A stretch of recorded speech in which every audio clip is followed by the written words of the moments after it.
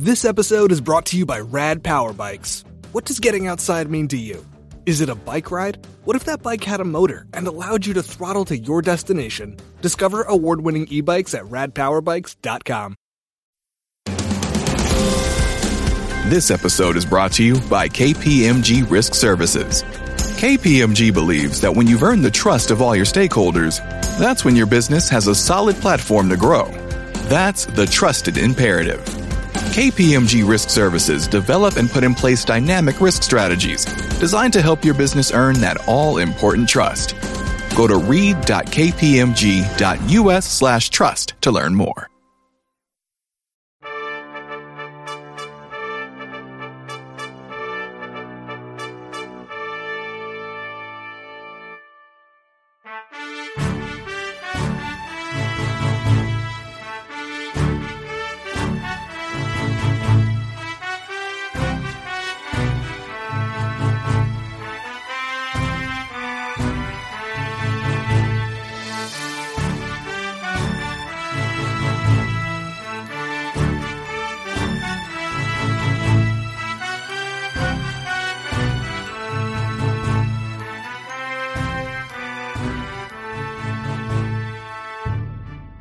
Ladies and gentlemen, how are you doing? Welcome to another episode. Matter of fact, episode 317 of Weekly Games Chat. However you've arrived, thank you. Please tell your friends and family about us. You know, sometimes people get a friends and family discount. We don't have discounts. I'm sorry, but you can spread the love. That's what's up. My name is Sean, and my homies are here again this week, as they usually are, and I'm the one I'm so blessed to be able to introduce this show this week. I do want to give a shout out first to the homie himself. What is that? That's a Zelda shirt. John, what's up, my friend? It's so good to see you when I see you. Sean, let me tell you something. If you ever go near my show notes again, yeah, trouble. I mean, do I roll up into your house and kick your dog?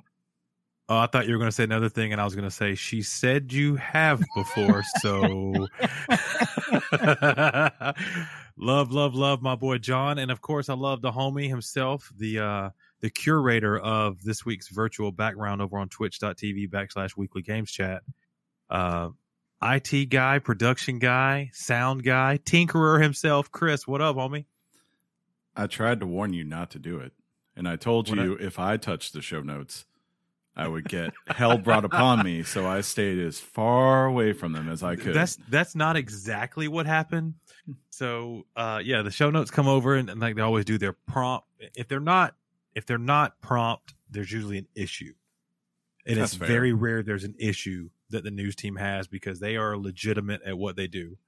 And I'm saying that in the most serious manner as possible. But so I had a gripe, and it's not a gripe per se, and it can't always be this way, but I have this thing I do. I count the notes, and I like hopefully to break them up evenly if possible. There's 3 of us, so in an optimal world, we'd have 9 pieces of news, 12 pieces of news. I did it. There were 8 this week, and I was like, I thought there was something big we could add, Chris, and it was slipping my mind, and Chris brought up the thing I ended up adding. And you'll hear about it later on, that I thought was kind of quirky, and pretty cool. So, and then John, he set out a hit squad for me. He has maliciously attacked my cyber security background. He has all out war on me now, and it has bled over to the recording of episode 317. John, thoughts, prayers? No, I pulled up the document. I was like, what is he talking about renaming? And I looked at it and I went, oh, that's going to help. That looks good. I'm not going to get confused now, because it's the first time I've did that. And normally if you come over to Twitch and watch us record right before news, you kind of see us divvying up what we're going to do, how we're going to pace ourselves in news and stuff. And this week I just did that. I don't know. You are welcome. You are welcome to do that going forward. But he's giving you permission. But do so without ever touching my show notes ever again. Yeah, ever again. Don't ever. There's a dichotomy here. Yeah, dichotomy and two Don't things. Do it. Don't do it. But yeah, Chris was a part of it, and he, for some reason, is acting like he's not, and I'm not okay with this. Had nothing to do with it. I don't know what he's talking about, John. I was just here typing away, being an innocent little boy. That's so funny. Wait, what is going on here? No, you're reading more into it than it is, John. No. It was when I say Chris was the air quotes are here, a part of it. It was more so, hey, we should add a night. And Chris was like, yeah, there are a couple of these things. And then did you remember seeing this? And I was like, oh yeah, I did. And it became the thing we added or whatever. So that's his part of quote unquote being a part of it. But yeah, I did it kind of quick, and then I sent it back, and then I loved. There's a joke, an inside joke about the news and don't touch them. And John's the head of the news department, as you guys and girls know. So he takes his job very, very, very seriously. He does. Not really. Yeah, but that's when you're like, it doesn't come out in time, I'm like, oh, John didn't go take a poop today, so he didn't have time to go, forward this to us. That's when he does it. That's why I imagine he does it. That is so funny. There was a meme in our Discord about the greatest something and then the greatest poop. Let's see if I can find it real quick. But oh yeah, gaming chair, console, PC. This was put by user Punkhead. He's a friend of the show. Everybody knows Punkhead. And it's kind of like a Titan series looking chair, like a classic gamer chair. And then the gaming chair mobile version was, of course, the throne itself, a toilet. And that is hilarious. I appreciate that. That kind of humor and stuff. Something happened right before the show, and it made me think about bringing this up, and I'll go ahead and do it now if you guys are cool with it. So, Chris, I know you're single currently, but you've been in relationships before. And maybe you can say something about friends that do this. And John, you're married just like me, but have you ever had, this is what happened to me. At some point in being in the relationship with me, my wife, started hating pizza. Early on, I could throw up, hey, you want to get pizza tonight? And a pizza's a go-to for a couple, right? Nobody has to work. And it was like, sure, let's do this. And we had a little, she would like to get her side ham and pineapple. I would get my side my way.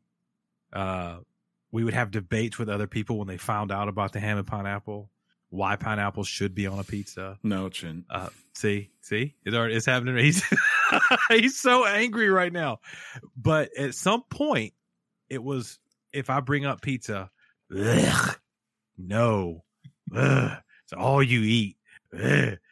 It's the worst. So is there anything in either one of you, and John, you can lead it off maybe while Chris thinks, or vice versa?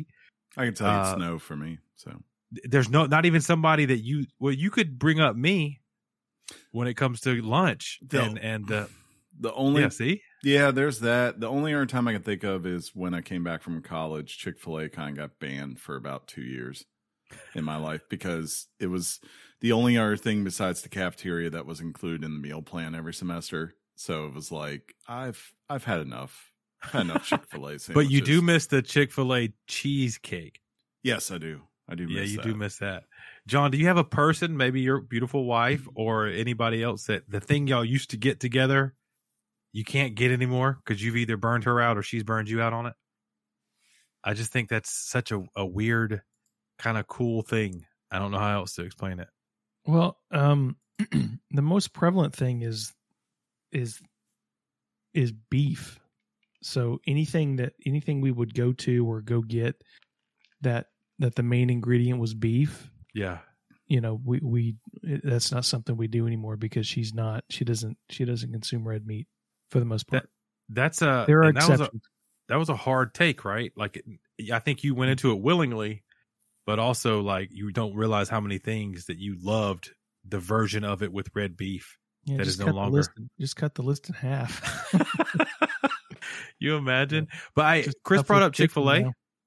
He brought up Chick-fil-A, and last week on the show, you were brought Chick-fil-A. And I got to tell you, since I saw you just deliciously bite into that chicken sandwich. Did I say that was the best chicken sandwich I've ever had in my life? You did. So you inceptioned me, and I've gotten Chick-fil-A twice since then, and both times. Well, I would never intentionally inception anybody because that's a horrible movie. What? Hey, how do you ban this guy, chat? Right. Ban this guy? Just go ahead and mute him for the rest of the podcast. But you're right. Something about the fillets they're using again, because I believe Chick-fil-A got away from the chicken cut that they were known for. They switched chicken on us without telling us. The quality of the chicken, it became terrible. I don't care what you say, but they're back on top. And it's funny. I finished the chicken sandwich yesterday, and I said to myself, and here we go with, Zaxby's, Popeyes, you name the chicken place that are claiming they got the next best chicken sandwich. Mhm. And the original is still just, it's so good. It is. It's so good. It's yeah. Are there better chicken sandwiches? Yeah, but consistently, like you can go to Papa John's,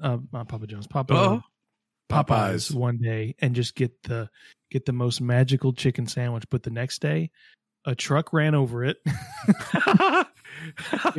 It's because they found it in the back. They didn't know it was there, and they just give it to you. But a Chick-fil-A sandwich is the most consistent. You're always going to get something that's close, worth your time. Yeah, for sure. The only thing that Chick-fil-A may let you down on is if you go with the waffle fries. Sometimes you get the ones that have been cooked, but maybe they got a little steamed out from being put wherever. So they're a little, for lack of a better word, they're limp. Like some old bootleg limp fries. So yeah. Also today about food, if you guys run across this, I go to Taco Bell and Tinley wanted Doritos, Locos Tacos. Taco Bell has those. Yeah. They're out of the Dorito shells, she said. Yeah, that happens. Basically, I've gone to a KFC before and they were out of chicken. It blows my mind when this happens. Like, who forgot to hit the order button to make sure you got the things you need to have? I don't know. But what have you boys been up to this week? I know, Chris, you had a pretty good weekend. Friend of the show, Josh, brought up some pretty cool pictures you took with our friend Jeff and his family, wife particularly. Said she wanted to take a picture, so we took a picture. It was a good picture. I believe I liked that picture on the old Insta. John, what'd you get into since the last show? Went to visit my parents very briefly over the weekend, and other than that, not much going on. How are they doing? They're doing pretty good? Not bad. They're not doing bad. Not great, but not bad. Not great, but not bad. Chris also today, shout out to Chris's Mark Wahlberg impression. It's top notch. Totally had that put on me today. Don't know why, and I'm not putting you on the spot now, but I think it was because we brought up Mark Wahlberg, and then it turned into Wahlburgers, and then Whataburger. I think that's how the conversation went. And somewhere in that transition, Chris brought in his Mark Wahlberg, and it makes me chuckle every time. It really, really does. Thank you. Because are you going to do it? No, I'm not. I was like, is this happening? Because locally we have a Whataburger now, which is a big, big deal. And you have it locally? Yeah, it's local-ish. Yeah. Oh. Ish. It's going to be about a 20-minute ride plus like an hour and a half wait to go through the drive-thru probably. So, I mean, it's a road trip, but still. Where was I at? And they had a White Castle. Orlando. That makes sense. It does, but that's south. That's Florida south. Yeah, but it's Orlando. But yeah, I mean, yeah, I was, and then she didn't let me go. This was the week I became friend of the show, Orlando trip, and I was like, oh, White Castle, and she's like, what is that? And I was like, first off, don't ever say that out loud again. Second off, can we go? And there was I think an expletive on the first part. And then no, we're not going on the second part. So I didn't get to have White Castle in Orlando. You'll be okay. It's probably fine. Yeah, you're probably fine. So I had to find something. What have you guys found to fill your void for show watching? Like Loki's done. That ended this week. Yeah, it did. John, have you watched it? Mm-hmm. Did you enjoy your time? It was pretty good. Yeah. I mean, not bad. Not great. It's pretty good. It's hard to talk about without spoiling things, and Especially that Wait. finale, right? Yeah, the finale. It's. I think you're going to like it either way. And what I mean by that is, if you're a fan of the Marvel universe, not just the cinematic universe, but the comics and everything, I think something will be set up to where you'll get excited about potentially. Mhm. If you go into it and you don't know what that is, you still have a great time with the series. You Yeah. really do. And knowing that there's a season 2, knowing that it's setting up the next phase of the Marvel Cinematic Universe with a particular movie, those are things to get excited about, I think. Yeah. We did find out today, and I think Chris, I think, again, I'm giving you so much props. I don't like this. But I think you confirmed that the director or one of the directors is not coming back for the second season. Kate Herron pretty much directed all the episodes, and she said that she was like, no, I just wanted to do one season and I'm done. She's like, Oh, what I'll a watch. bummer! What a bummer! Who is it again? Kate Herron? That was mean. Yeah. Unnecessary. See how mean he is? Who cares? Well, because she had like a vision in it, Yeah. She directed, so I guess John's going to give this series a 4 when we do a spoiler cast on it. But yeah, I think you miss those kind of things, Probably the show probably does fine in season 2. You see, Sean, usually you're the one saying name drop because Chris is Yeah. naming these obscure Yeah. names that honestly, nobody cares. It kind of made the waves. I thought at first the reason it was so like to me is I thought that was the name of female Loki, but it's not. Yeah. And friend of the show Josh also thought that was female Loki, so that's why it was like, And you're right. I'm called out. That is absolutely right. But I guess I went into that knowing he was going to name drop, so it's a little different than when there's just like name drop. drop. I'm sorry When that there's I take the time to read names and then I kind of try to remember them. No, I'm you real have a sorry, good guys. memory on names. You really do. John Actually- has his list of names, like he Actually- does. Actually, it's sad because I think like people I meet in person, especially like when I'm at the bar, it takes like 20 times before I'll finally go, that's who you are, versus like, something when I'm doing, the show. Oh, we got to ban ban chat, ban that guy. We have a Twitch bot, ladies and gentlemen, that we need to immediately ban because it happened again. And our moderator, if you want to be a moderator, all you got to do is come over to twitch.tv /weekly games chat and actually show up, apparently, because our current moderators don't show up anymore. What's that called, John, that I just did to those guys and girls? Pot shot. Yeah, pot shot. Pot shots. Croc. But all right, so Loki's over. What are we watching? So I stumbled back across my Amazon Prime account and I picked up where I left off on a show that FX had that became a little famous, and it was called The Americans. And I once again have been sucked into that show, and It is a I great love show. that kind of stuff. I don't know why I stopped watching it, but I did somewhere around season 2-ish, early episodes, but I was able to get on into season 3. Mhm. It's crazy to see what's going to play out, obviously, and what has played out. So have you guys picked up on anything that you left off before or anything like that? You good? I actually did that originally with The Americans, where I'd watched like the first 3 seasons, and then I saw they got added to Prime, and that was kind of made me go back and finally finish off everything. I was very glad I did. Yeah. Watching lately, the only thing I've really been watching, I watched Loki, and then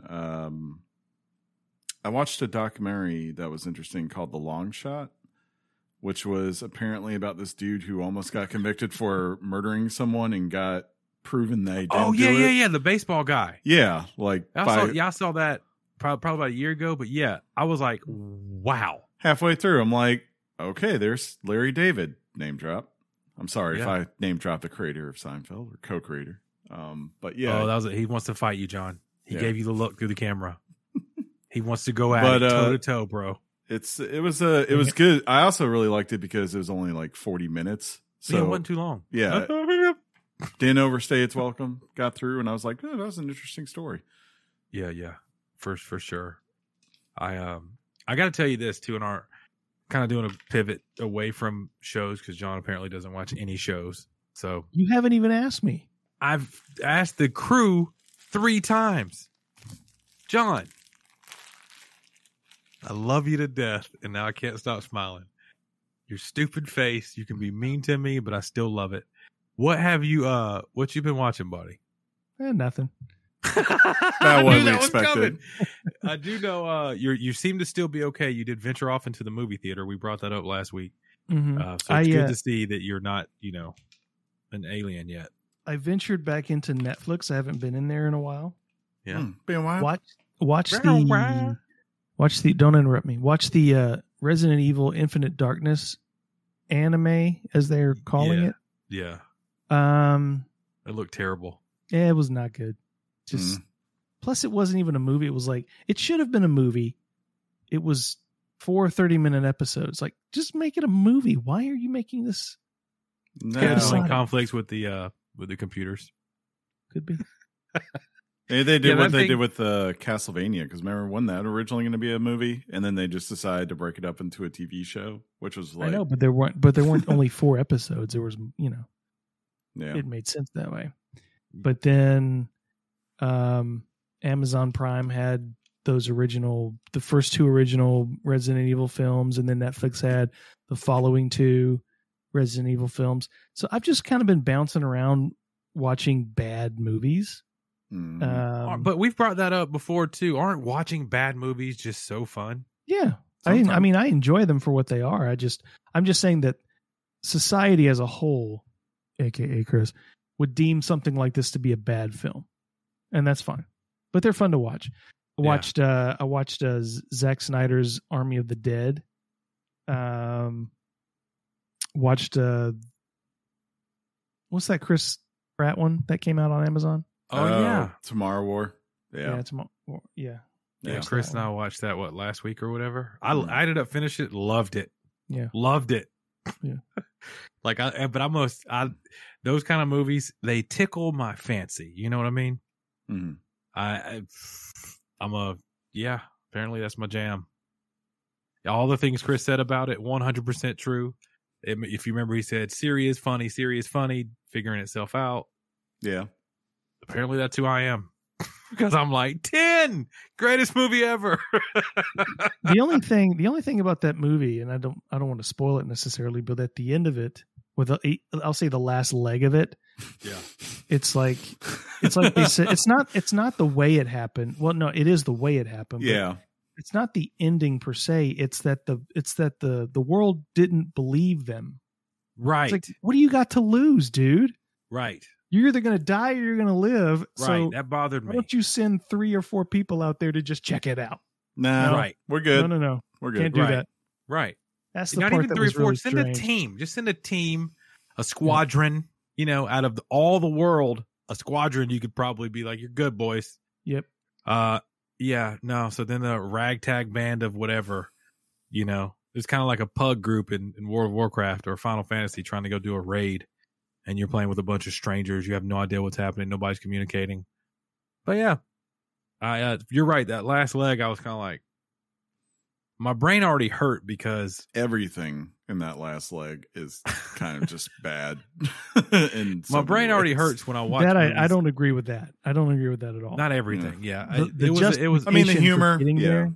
The justification for getting there was a little strange. But yeah. I mean, the best part of the movie was the kid.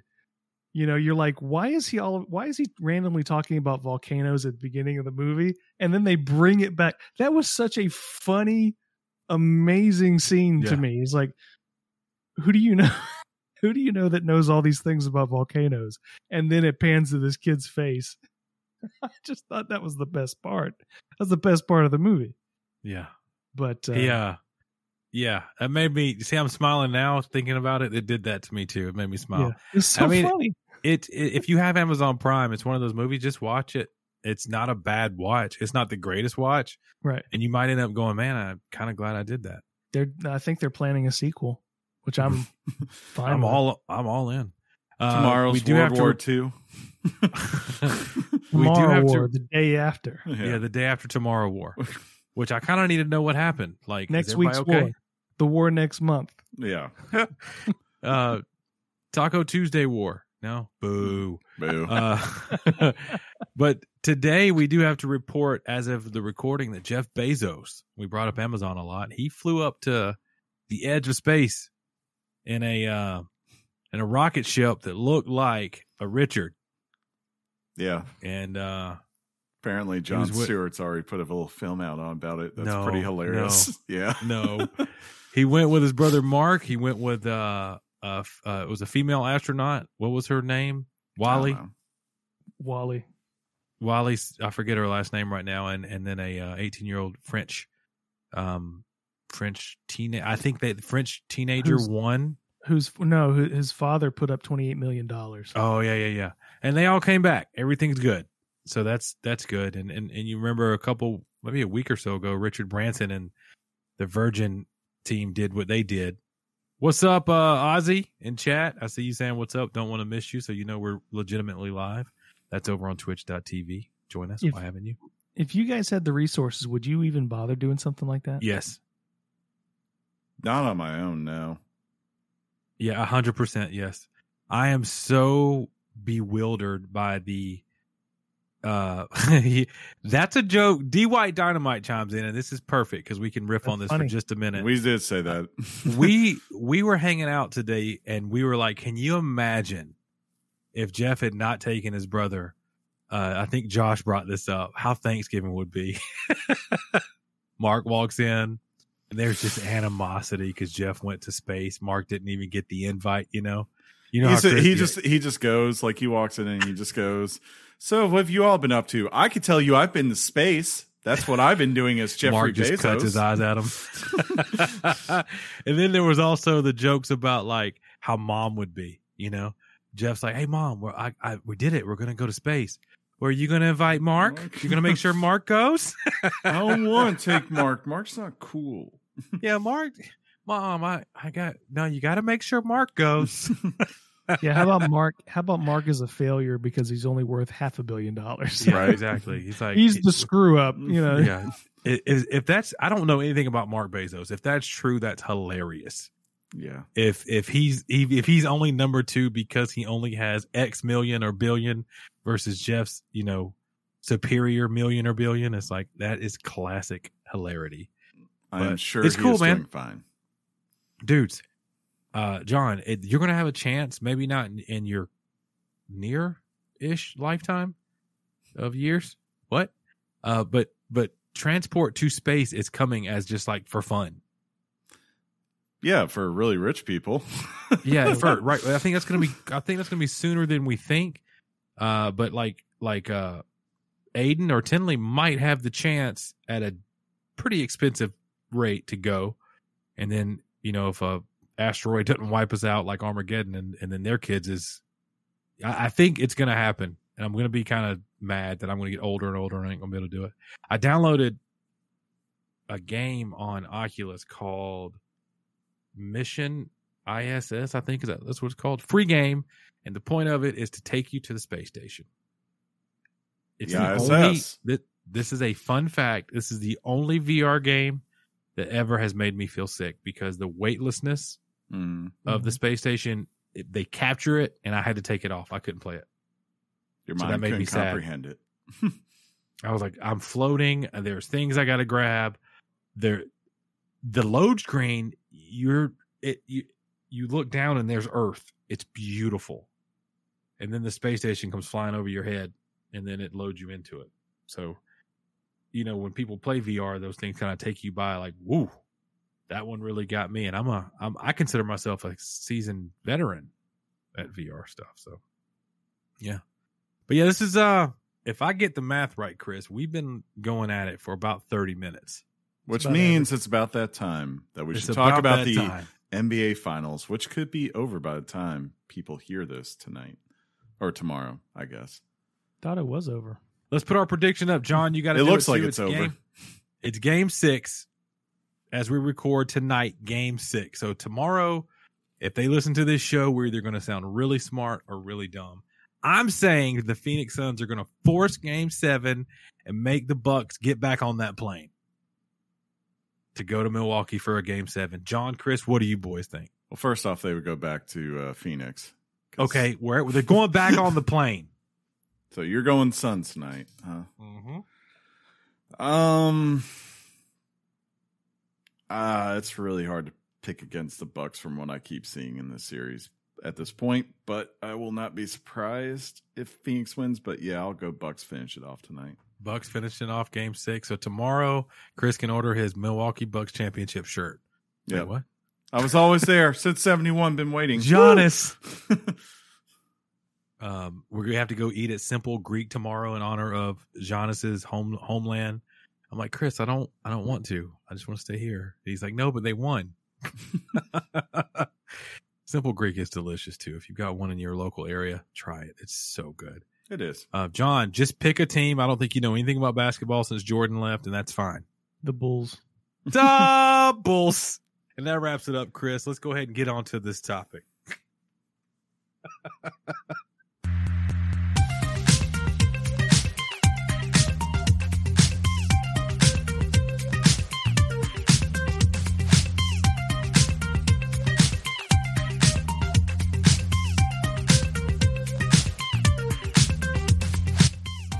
Welcome, everybody. Thank you. You have made it to the portion of the show known as Topic Time. If you fast forwarded right to here, hey, you got here fast. You got a fast pass. If you hung with us the entire intro and you made it here, thank you so much. I know that was a pretty girthy intro, but you know, who doesn't like a little bit of girth, right? Anyway, John Tan goes up. He's like, oh. Anyway, as we always do, I'm going to pass it over to Chris, who's going to do his thing, introduce the topic for this week officially, and then we'll get this thing going. Chris? The topic is Sniper Elite VR! Oh, that's nice. That was a release, if you will. I try. You're muted. You're muted some kind of way. Something happened. You had a thought. He's panicking. Panicking Skywalker. While John gets his act together, the topic this week is Sniper Elite VR, and I want to, before I say another word about it, I want to thank the boys. It's kind of a low-key honor that if a VR title comes out that could make the run at the show, you guys let me play it and have a chance to talk about it. So hey, I kind of like being the VR guy, and I appreciate you guys very much. Yeah, John. Sean, I've been looking forward to this for a long time. Are you doing the thing I do to you where now I'm nervous? You have my undivided attention. Well, good. Well, he brings up Skyward Sword on a Switch. Wait, what kind of Switch do you have? Why is everything red? You got the Mario one. I'm trying to focus here. Trying to listen. Hey, to whoa! Turn that thing around. Let me see how it looks together. You've seen this thing. It's I don't know that I've seen yours. Jokey joke. So yeah, John, you look like a Walmart Stephen Merchant. God, I should have gone with that. That's even better than Jim Carrey. I don't know who Stephen Merchant is. I don't think, but I may if I look it up. So before I begin this topic, I have to look up who Stephen Merchant is, but a Walmart version. Holy God. I don't know what that even means. Well, I think the way we say it, John, is we ordered something off Amazon but got the Wish version. You're the Wish version of Stephen Merchant. I'm the Wish version of that. Right. Great value brand, he says. You're the Walmart great value brand. That's funny. That's so funny. D White Dynamite is constantly hilarious in chat. No, I don't think so. I don't agree. John, at this moment, John does not like his brand of comedy, but hey, it's probably fine. Sniper Elite VR. If you're a fan of the series, you probably knew that this game was coming out before I did, to be quite honest with you. In retrospect, it was last week. Mm-hmm. I think right after the show, we usually have a huddle. And if we kind of need to know where we're going the next week, we say what's out there, what's available. And I believe at the beginning of recording, right before-ish, I found out maybe a day or two before that the game had officially come out on July 8th of this year. If you look at your calendars, it is July 21st. Mm-hmm, mm-hmm. I picked up the game shortly after the recording. and I dove right into the VR world of Sniper Elite, and I was killing zombies. Wait, not zombies, Nazis. That's right, Nazis in virtual reality. Nazis. And I, if you're a fan of VR, I challenge you to find a better reason to play a shooter than to go into, back in time, 1943, I think is where I'm set in this game, in the midst of World War II, and you get to kill Nazis. I mean, like, come on. From long ranges, all the good things about the Sniper Elite series are here, obviously. It came out on all of the platforms. That would be PSVR, Oculus, probably Quest 1 and 2, if I had to guess. And then if you see it online, they're going to list it as PC VR, which I didn't know there was anything other than Steam VR. So, Chris, enlighten me on that if there is another thing while I clear my throat. Well, Sean, there's only... What did he say? Not that I'm aware of. Okay, same.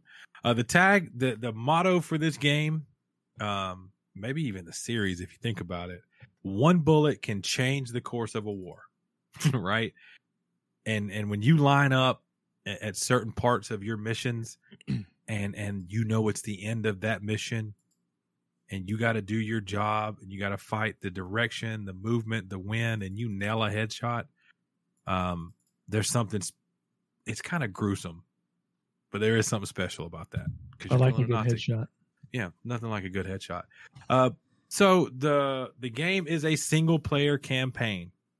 And you start out, it's a very beautiful setting when you start out. And you look down and you see your hands as this narrator is talking. And you look down, as you do when you start a new world in VR. All of you veterans know this. And your hands are wrinkled. So you realize right now that you're an older version of what you could possibly, I guess, be, or what you're going to be told about. And that's what happens. You quickly realize that this person is a narrator of events that happened in 1943. And the place that you go to is a little different than we've been before. You're going to be in southern Italy. Okay. And basically the fascist forces, the Nazis, come into your homeland, and you have to decide every level what you're going to do, how you're going to approach doing the objective. And the objectives can be anything from protect your uncle as they're holding down this spot to there's a crashed plane and you have to get there before the Nazis do, hold it down because you need to get the information off that plane. Or it could be, a heart pounding. There's a general coming that you found out and he needs to go. So you have to, my favorite mission is probably one in the middle of the game ish. And it's, you have to gain access to a church, but to get to the church, you have to move through a graveyard. And to get to the graveyard, you have to go through a city that's occupied by German patrolmen. And so you make your way up.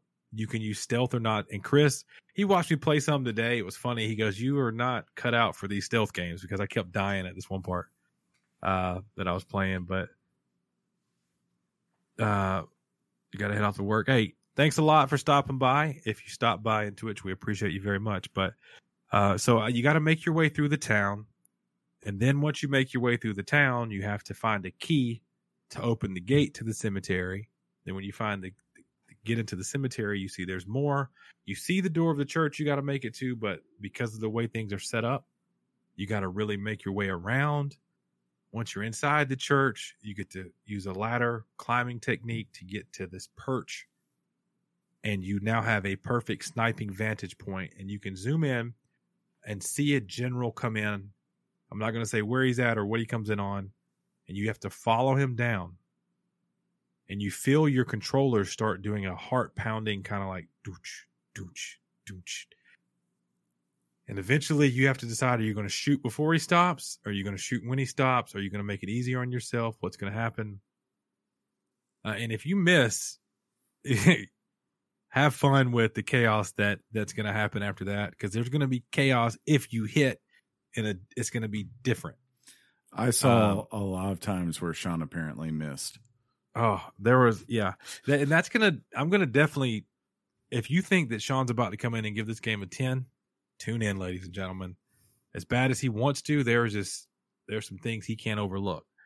But, yeah, they're going to be either mad as hornets because you killed a general, and that's the Nazis, and nobody wants a swarm of angry wasp, hornet, mad Nazis coming at you.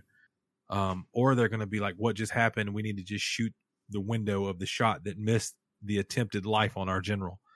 So it's fun. But so yeah, many parts of the game, they remind you of playing, if you played Sniper Elite, any of the games so far. And you guys know, I think Sniper Elite, was it 3 or 4 I played last?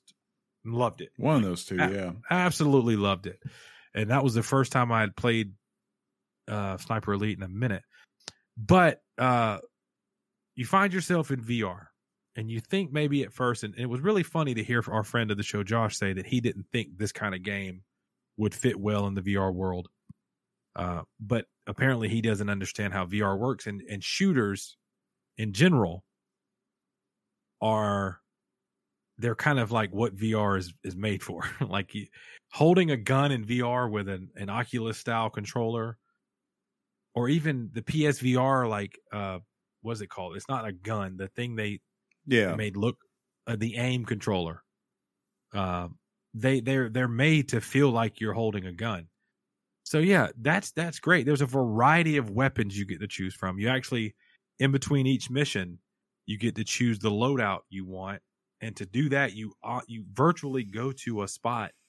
It's kind of like this training ground you're introduced to, and you pick the gun off a wall and you put it in slot A. You pick a gun, you put it here, and you're able to save your loadouts and go into each mission based on how you want to. So that's very, very cool. The game's supposedly a very short game for some people. I don't know if they put it on easy mode, but when you load up, you can choose different modes of level of difficulty. Casual, really story focused, kind of a marksman middle, or like I'm a sniper from the army and I don't even need a HUD. Let's just go kill some Nazis type things. I think when you go into that mode, I think your HUD is limited, and I think your bullet, when you shoot it, you don't see the trajectory that it takes in case you miss. On the other two modes, you get to see what your bullets are doing so you can fix it. The levels make you feel like you have free range to do what you want at the beginning of the levels, but as you progress through them, doors close. So it's kind of that like Uncharted. Remember the Jeep? We always go back to this example. You think you're moving everywhere you want to, but ultimately it's taking you to where you're only going to be able to go anyway. One of the greatest things about this game is how I mentioned a minute ago, how heart pounding you can feel when all breaks out, right? You end up shooting a guy and you don't use a mechanic that's great in this game. So like in wartime, planes are going by, stuff like that. Or there's a gas generator that they're going to use to do the spotlights at night. You can crank that bad boy up or wait for the plane to come by and you have cover of sound. Well, if you mistime your shot, they hear the shot. If you kill the guy and they hear it, their alert is up. And I got to tell you, I don't know if it's a combination of VR and the cumbersome, like moving around with your components, but it seems like these are the hardest enemies that I've encountered in a long time. It seems like it's trying to take a lot from Metal Gear Solid 5, like how that AI is. If you've seen anything on gameplay, the icons come up with a question mark, and there's a meter that fills up, and if it gets to yellow, it starts at white. If it gets to yellow, you're in trouble, and then it can tell you your cover's blown. Ooh, it can be a mess. And they're very smart. They come at you, bro. So you've got to be able to be ready to, all right, if I was shooting guys with a sniper rifle, I need to pull out my secondary semi-automatic rifle or my handgun because they're coming at me. And you got to crouch, you got to get behind things, make sure you have ammo. Because these weapons, they're authentic 1943 World War II weapons, right? So you got to, so one cool thing and one not cool thing is you got to reload your weapons when you play on Oculus. You have to, by default. I think you can go in and change it to where it doesn't. For me, that took away, I think I tried it on Oculus and it took away the gameplay experience because there's something cool and I look hilarious. Chris has captured this on several times. You're holding your rifle and are you holding your rifle like that or are you you have to hold it. You have to bring the hold controllers up like this. You have to. If not, the thing's going, it looks like a friend of the show, Mike's dad playing SOCOM back in the day. He didn't know how to do the things just shooting up in the sky. So you have to hold it, and then when you run out, you have to reach forward, and your rifle, you have to unload it and clear chamber. It's a bolt action rifle. Yeah.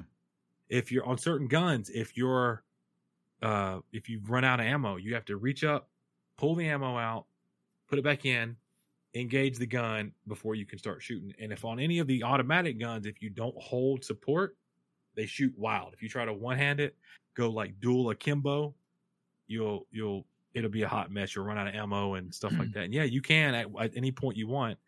If you want to have two handheld guns, you can have them and kind of pow, pow, pow. But then at the point you have to reload, if you're playing in the true VR mode, you're going to run until you got to drop one of the guns. And picking up ammo and stuff like that is all around the world. You kind of have to put your hand in the direction and you can kind of pull it at you. In game, it almost looks like you forced, like Star Wars forced it to yourself, if you will. Like you kind of force grabbed it. It's very, very cool. And the lineup of weapons that you unlock through playing is really great. I mean, there's big, heavy machine guns. There's semi-automatic, like little machine guns. There's a silenced pistol that is, if that's really how it was, which I assume it was, very ingenious for them to have a silenced weapon, I think, in 1943. It doesn't even look like a pistol, but it goes, and then that dude is gone, like dead. They've got the classic German pistols you can pick up off dead bodies. The Lugers. Those little things are, they're crazy. So, and some of the sniper rifles have variations of where the scope is or what the scope can do. And then for you folks that don't want to use a scope, hey, you're BA. You can get a sniper rifle without a scope if you want to. Nice. It's crazy. It really, really.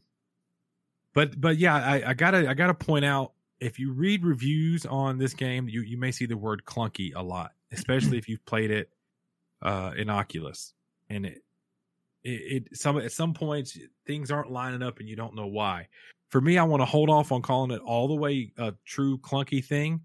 I have what my wife calls a Nemo arm, my left arm. I'm only holding a controller, my wife, right? But it gets tired easy, so it kind of, I think, hindered what I could do as far as like holding the guns and stuff. Another gripe you might read is that on a pistol you can't dual hand hold it. Well, how are you going to do that if you're holding two controllers? Like that would be, you'd be going click, click, click. Like they'd hit each other. It wouldn't make any sense. Hitting sticks, exactly. It'd be dumb. Like I don't understand that at all. But shooting the guns, you feel them. They definitely know how to immerse you into that. The sound that comes out, and Oculus and PSVR, I think, the sound that comes out of them without headphones on is phenomenal. I'm going to give the edge to Oculus. And I got to tell you guys right now, I was playing Oculus, and it was one of the first missions I'm playing. And it's this mission where they have several versions of this, but it's starts off first half, you're in a sniper tower and you're covering something. You're providing cover fire.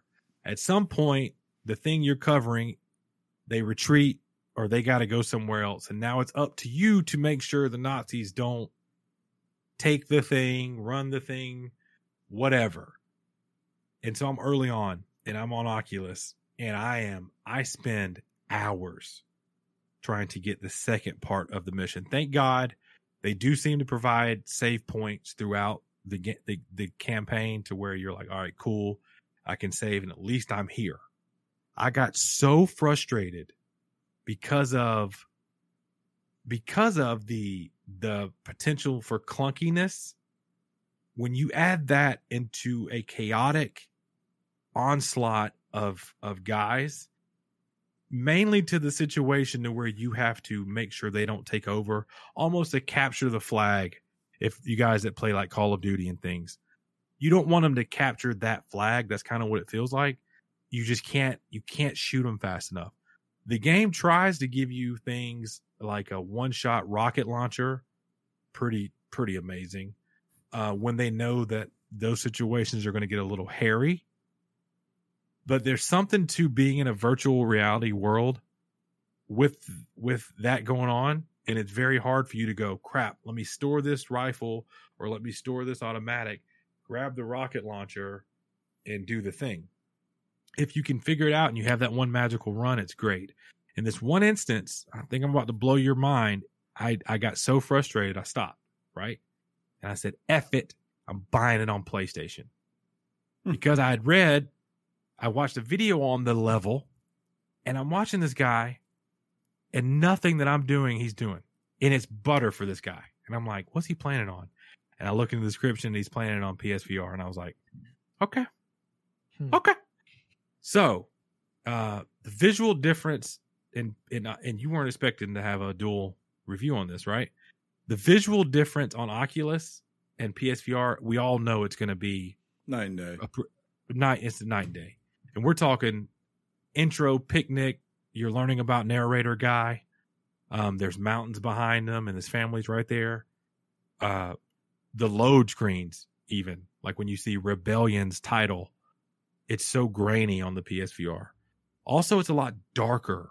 Like you have to really crank up the brightness and fiddle with the contrast a little bit for it to even look like I couldn't see some of the enemies in PSVR that I knew were there from playing the same level on the Oculus. That's another story. So I get in and I get to the point in PSVR where I was stuck in Oculus, one-shotted it in PSVR. I laughed out loud. I was like, is this for real? Like, what did I do different? The difference was I could either, and this is great about owning it on PSVR, it supports your your DualSense controller. So for your PS4 controller, it supports the two aim controllers or the move controllers, and it supports the aim controller, which is the one that looks like a PVC pipe gun. And I read something, and so I tried it out, and I honest to God think this game was made with the idea that you play with that aim controller. Yeah. The way that felt, because you had a structure to hold, and the way you're able to move around and the button configuration for throwing grenades and everything, it was fantastic. I didn't progress much further on PSVR because I wish I would have done this, and maybe I've changed and maybe I will. Back on the Ogre in Sekiro, I was like, I'm not going to let that beat me. Mm-hmm. So I went back to Oculus and I ended up maybe like two-shotting it. I had the magical run, and since then I moved on. Like it was done. I didn't want to go back to the lower fidelity that PSVR offers. And I hate saying that out loud because I love my PSVR, but now having an Oculus Quest 2, I'm seeing how different and how much better a VR experience can be with a better headset. Mm-hmm. So I can't imagine with Valve's headset, like how that looks. Yeah. You know, like I can't imagine. So it's there, yeah. From what you're describing to me, it sounds like the biggest thing that's just holding back the Quest is that it might just be the ambition to be so authentic by the developer themselves, right? Because, you know, mm-hmm. I played Alex on, of course, the Oculus, right? And the only thing that you've described that's kind of similar as far as gunplay, I'm guessing they kind of probably took this because it was a really good, smart idea, was picking up bullets like it was kind of just point, snap, everything just flicks to your hand, kind of like, you know, Jedi. But exactly, but like where you could do that with the guns, like where you're talking about, like there are the things where you have to drop the clip and put something new in, load the gun. It's just simplified. You know, they're not going for the, like, I guess you can fine tune to make it more hyper real if you want to be, but I almost wonder if it's just that thing of these guys wanting to do a hyper real experience with the guns in VR, and the reality being like, hey, we're in a better place than we were, say, 4 or 5 years ago in VR, but we're not. Yeah, I guess the best comparison would be like the Wiimotes, right? Like there were a lot of games I felt like early on, especially in the Wii's generation, they were trying to make something that felt very authentic or good, and the reality was like, hey, this is the original idea, not the perfected design yet, versus like probably if you came back with the Switch remotes now, they, I'm sure, work 10 times better than the originals for those kind of things. So I wonder if that's what maybe their issue that they're running into. They had to have, if you, what you just described happened in Alex, and this game obviously came after Alex. Yeah. They had to have had some motivation from that game, because that's exactly how it works. Yeah. But there are videos online if you want to do comparisons on what it looks like on PC VR, Quest, and then PSVR. One thing that everybody wants to know, and this is not a stupid question that D. White Dynamite brings in, but do you know if you can shoot Hitler in the virtual Bizzles? In the game, I don't think I shot Hitler, because if you remember, Hitler dies in 45, and in my game, I'm in 43. Yeah. I want to say you shoot Hitler, spoilers, in one of the early Sniper VR games, or Sniper Elite games. And you can Google that if you want to find out which one. And also, D. White points out, and if you listen to the beginning of the show, Chris apparently looks like Tom Segura. It's out there. Everybody's always said it. John looks like a Walmart version of a guy. What was it, John? Stephen Merchant. Bring that. Nathan Merchant. We're not going to do this. And he just said that if I grew a beard or mustache plus a mullet, I would be a glorious Walmart Danny McBride. I have heard that before as well. I don't see it. Like him. I don't see it, but it is what it is. But everybody wants to know what the kill cam is like in VR. Mm-hmm. And this is what this series kind of is. I want to say it's known for. One, it's a sniper game about killing Nazis, but it has this gruesome X-ray kill cam. Yeah. And it is, I'm going to tell you, if you're a fan of that, it is glorious in VR. You can even turn on the option to where on the kill cam shots, you follow the bullet from your gun to the eyeball of the thing you're shooting.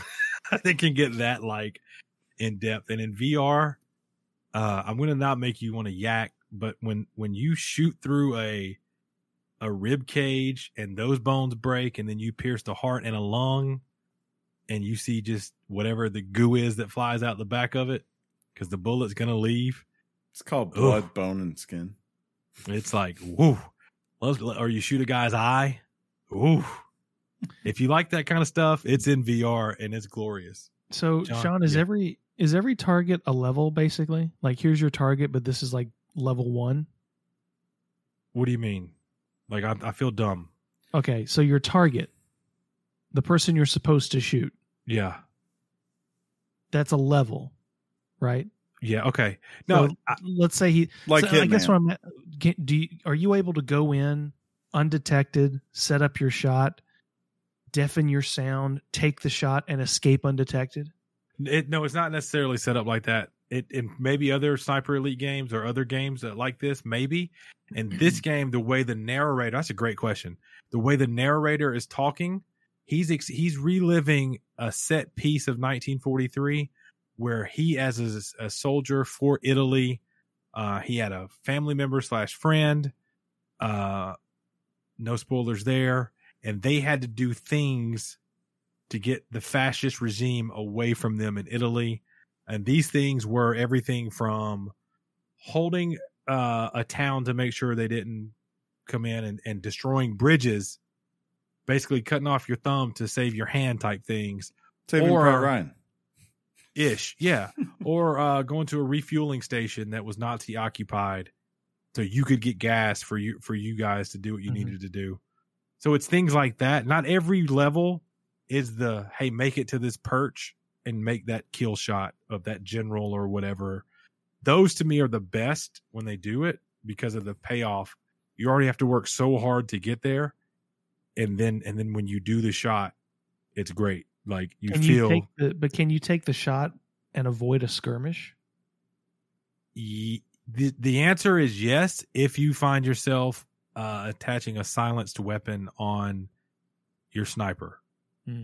If you shoot it with a non-silent sniper weapon, or what if you crank up a generator or a plane goes overhead? Like you said, you deafen the sound. Does that you could theoretically get away. This game though, it almost seems like every time you do a kill cam like that, you have to escape. It seems like they find you, and I there have been shots I've made where I wasn't heard, and it'll pop up, shot heard, or what have you. But the way you have to exit the level, sometimes it just exits. The narrator comes on, and you're like, "That's it? Did I finally do the thing?" And then sometimes he comes on and he says, "You've done great. Now you got to exit," and you're like, "Hello." And then if you don't get back to a save point, guess what? Yeah, you're completely effed on that. Mm-hmm. But yeah, I gotta say there is some debate and I brought it up a minute ago, that the game was made for PSVR with the idea of using that aim controller. Oculus does a great job, but a knock that I have not experienced on Oculus so far is that the battery is running out on me as I have extended plays with this game. Yeah, that doesn't shock me. I played the majority of this past Sunday and Monday on this game, a lot of hours, and there were several times batteries low, go charge it up, that it stopped me from playing. Mm-hmm. And on PSVR you don't have that because that's part of why it's light. That's also part of why you have Predator style cables hooked to the back of your head, because it needs to be charged up and get you going. So for me, the clunkiness that can happen really is a damper on this game. I've had guns where I'm reloading and it won't reload back. And then all of a sudden my hands go away and I see my VR controllers on the screen. That's kind of buggy. If you read reviews, if you happen to have an Oculus Quest and you read the reviews before you buy it, I think it's sitting over a 4 out of 5 stars. It's pretty good. It's got almost 1,000, maybe 750, maybe 700 to 1,000 downloads. I don't know. I haven't looked in a while. So that's pretty solid, but some of the things people bring up are those things. It feels kind of clunky sometimes. Save points are tough to get back to, stuff like that. Almost everyone says, though, and I have to agree with this, that if you're looking to get into a VR shooter and you happen to like war type games, this game gives you a story. There have been complaints that the story is kind of thin. It's not really set up well, but then I disagree with that. I'm able to follow along with the narrator. He doesn't say too much to set up the story and to set up the scene, if you will. But then as you go into the scene, the narrator comes in because you're technically playing as him. That's not a spoiler. But that's like their MO too. Like they've never been like something where their first and foremost concern is story. It's about the experience. If you had played any other Sniper Elite and somebody told you that the Sniper Elite VR story is thin, you'd go, huh? We're killing Nazis. What else we need to do? It's Inglourious Bastards VR. Like, that's that movie that your boy was in, the Brad Pitt, like killing Nazis. Nazis, zombies, and aliens. That's what you don't have to feel guilty for killing. Yeah. Plus, it reminds me of that game, Alien Zombie Nazis. Another thing that I had a lot of problems with, and if you watch streamers play this game, if you watch YouTube videos on this, you'll catch a glimpse of it. So it's a Sniper Elite game, and one thing you want to do is snipe. So you want to look down sights. Mm-hmm. And right now, I challenge everybody to act like you're going to look down a scope, and you're probably going to close one of your eyes. Chris is doing it right now. The game is not made for you, I don't think, to close an eye. Because, it's trying to give you have a VR thing on. Yeah, it makes sense. So it's a very weird experience when you look through the scope with both eyes open. You're supposed to do that anyway. Are you really? Yeah, any sniper will tell you keep both eyes open. I didn't know. If that's true, I didn't know it. But the way the scope does is sometimes, and I don't know if it's the user, I don't know if it's the game, the scope will kind of fade out, and it'll almost like darkness fills up the screen for a minute, and you really got to fumble and adjust and get it right. And imagine that happening in the middle of like a breakout gunfight. Yeah. So, that's, for me, that was kind of at some point very annoying. Chris in the past, he's done a great job at pointing out if he didn't like it, but it worked right, or if it was technically wrong, there's kind of a difference. Mm-hmm. I think that thing kind of fell within a technical software issue. I don't know how else to explain it, but yeah, I absolutely, this game is 100% down my alley. Mm-hmm. When I found out it was out, I was late to the bus, but I got on the bus. And this was going to be a no-brainer play for me, whether or not this became an episode title, a topic, whatever. I was going to play and buy this game. A couple of reasons. I'm always looking for the next thing to play in VR. Big titles that have, a campaign and you can soak some hours into. They're hard to come by, that have decent substance. Still waiting on that Half-Life Alex Shawn review.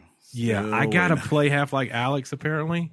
But that means I got to open my Oculus Link cable that I spent $80 on and haven't yet. I hope my wife doesn't listen to this show. My wife. Your wife. Hey. So yeah, that's where I'm at. Do you guys have any questions? Oh, I mean, I get what you're saying. From what it sounds like, it's cool if they tried this and to give their fans something a little bit different, right? Instead of, because I think with a series like that, it's kind of like the Dynasty Warrior games where you're going to eventually hit a wall where you're like, well, what do we do now? Right. So going to VR, I haven't really seen any of the other major shooters do it yet. Right. We haven't had a Battlefield VR experience. I don't think we really had a Call of Duty one, or I guess there's Medal of Honor, but that's kind of trying to be something different altogether than what Medal of Honor traditionally was. So I think it's pretty cool. They're at least attempting this, and hopefully, starts the building blocks and people can come and iterate and say where, you can now have the authentic experience, but maybe not have some of the minor issues that you seem to have had at times. Yeah. And those, depending on the time you would have talked to me about it, I could have said it was a major gripe. I mean, I bought the game twice because of what I thought was a problem with the VR reloading and what I'm like. It was frustrating to the point where I literally spent $30 more on it. But I loved having that experience to be able to talk about on PSVR. But if you make those small adjustments, you turn the brightness up, you have 3 options to play the game. That's a plus for PSVR. Oculus, you only have your 2 Oculus controllers. Mm-hmm. They don't have a stock that you can hold on to. And there's a lot of guys and girls, if you're out there, there's a lot of people wanting something to hold on to, a stock, if you will, for that gunplay experience in Oculus land. But these kind of games, shooters, they're coming along. There's a very popular game in Oculus right now called Population 1. Think PUBG. Mm-hmm. In VR-ish. Okay. That'd be cool. And it's lots of people play that game. I've never, to me, that'd be like crazy stressful. Like crazy. Like I'm 1v1 in Nazis and I'm stressed. Like, dude, I swear to God, one time, so they found me out and I'm running. I get behind a wall. I duck down. I'm trying to reload. And I hear the Nazis are speaking German. I hear, and I know some German, 9. I hear, I found him in German. And I'm like, what? I turn around, dude then comes around his corner, starts shooting me. I got to shoot him. I blow his brains out. And then I'm like, do I need to reload again? Like, what's happening? I grab a grenade. I'm just throwing grenades randomly, hoping to kill people. you really get in these moments where it can be heated. Yeah, right. And you're thinking, and Josh even brought up, I hate to keep bringing Josh up as bringing something up, but he goes, I thought this was a sniper game. It is, until it turns into a you need to survive game. So that makes it super. John, the best super. animation you get to watch while watching Sean play this game is whenever he has to climb something, because he looks like he's doing the bushwhacker move where he's like doing this, like consistently back with his like arms. old school bushwhackers from WWF. Yeah, WWF back in the ring day. and do that. Well, there's way more ladders than you saw today, Chris. There's some where you got to climb 2 sets of ladders to get to your perch. There's on the levels, they're designed well where you can choose to go get on this ladder and kill everybody because they can't shoot you, but making it to that ladder, there's a pro and con. So, and I didn't know they had Sniper Elite merch. I found that out today. So if you head over to the makers of the game's website, Rebellion, they have merch. I can get a Sniper Elite coffee mug. I can get a Sniper Elite, I think, t-shirt. Man, that check must have gone through for Sean on this Sniper Elite. No, I'm like, this is not at all sponsored, but if you want to sponsor me, Rebellion, hook me up. They even have a hoodie. And I'm big like on t-shirts that are like 50-50 or 90-10. That way when you wash it and dry it, it doesn't fit like a Barbie after you're done. Mm-hmm. And the hoodie is a 50-50. The t-shirt though is 100% cotton. So I might be out on that. So is this the studio that does the spinoff Zombie Army? I don't know. Let's find out.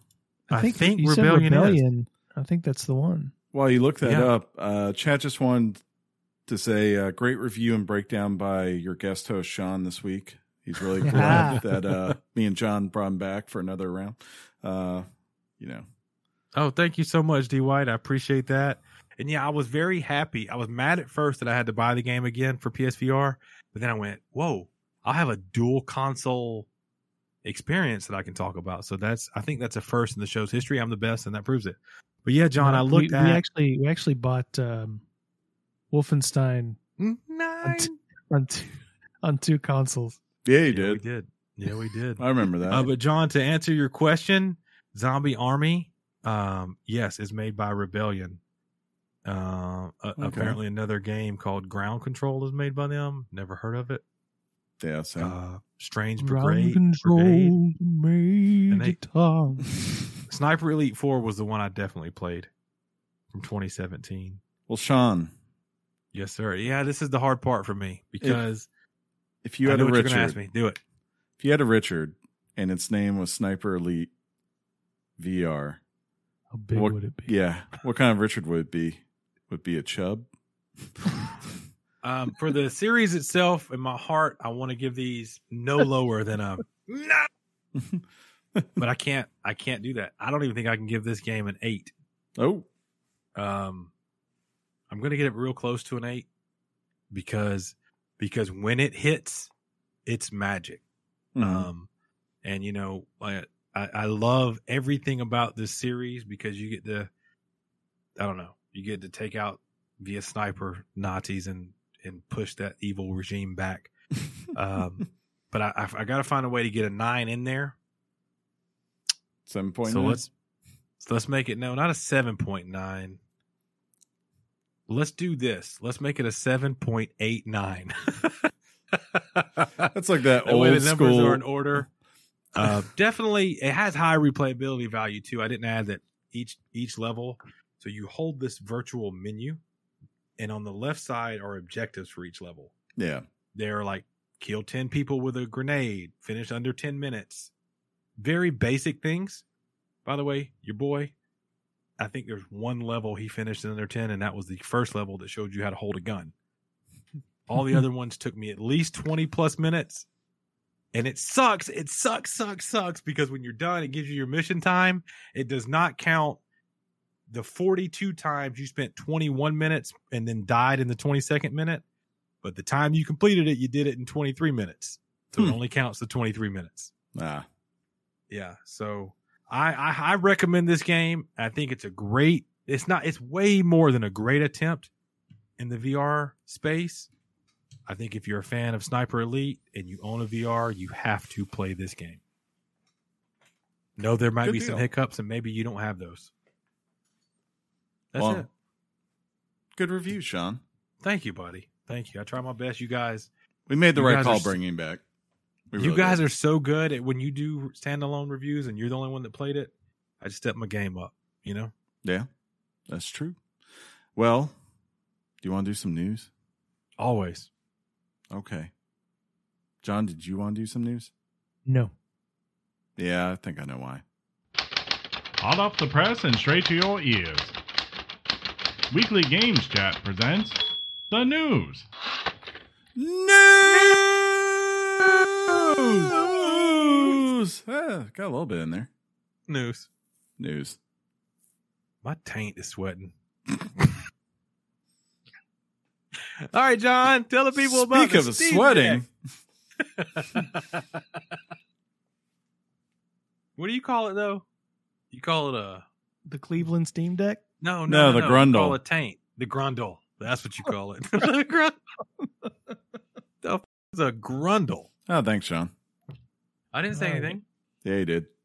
1:15. Got it. I didn't say anything. You did. Did it come out? It did. Oh, no. I didn't want to make you do that. My bad, man. Anyway, let's talk about something new coming out. Unexpected. I don't know if anybody was expecting this news, but Valve, ladies and gentlemen, has made a big splash with the recent announcement of the Steam Deck, a handheld machine for PC gaming. The handheld console is slated for holiday 2020 with a likely December date and has models priced at $399, $529, and $629. Hi, yes. I think you meant holiday 2021.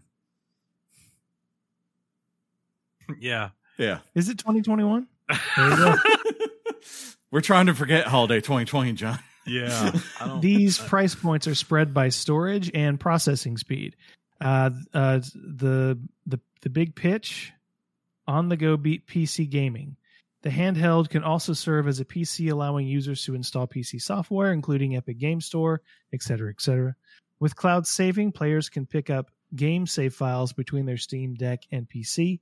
According to Valve designer Lawrence Yang, quote, "We don't think people should be locked into a certain direction or a certain set of software that they can install. If you buy a Steam Deck, it's a PC. You can install whatever you want on it. You can attach any peripherals you want to. Maybe a better way to think about that is it's a small PC with a controller attached as opposed to a gaming console." Did I write some of this? Was this rewritten? No, you wrote. The only thing I wrote was the last piece. That's what happens when you touch my notes. They get jumbled. They don't like it.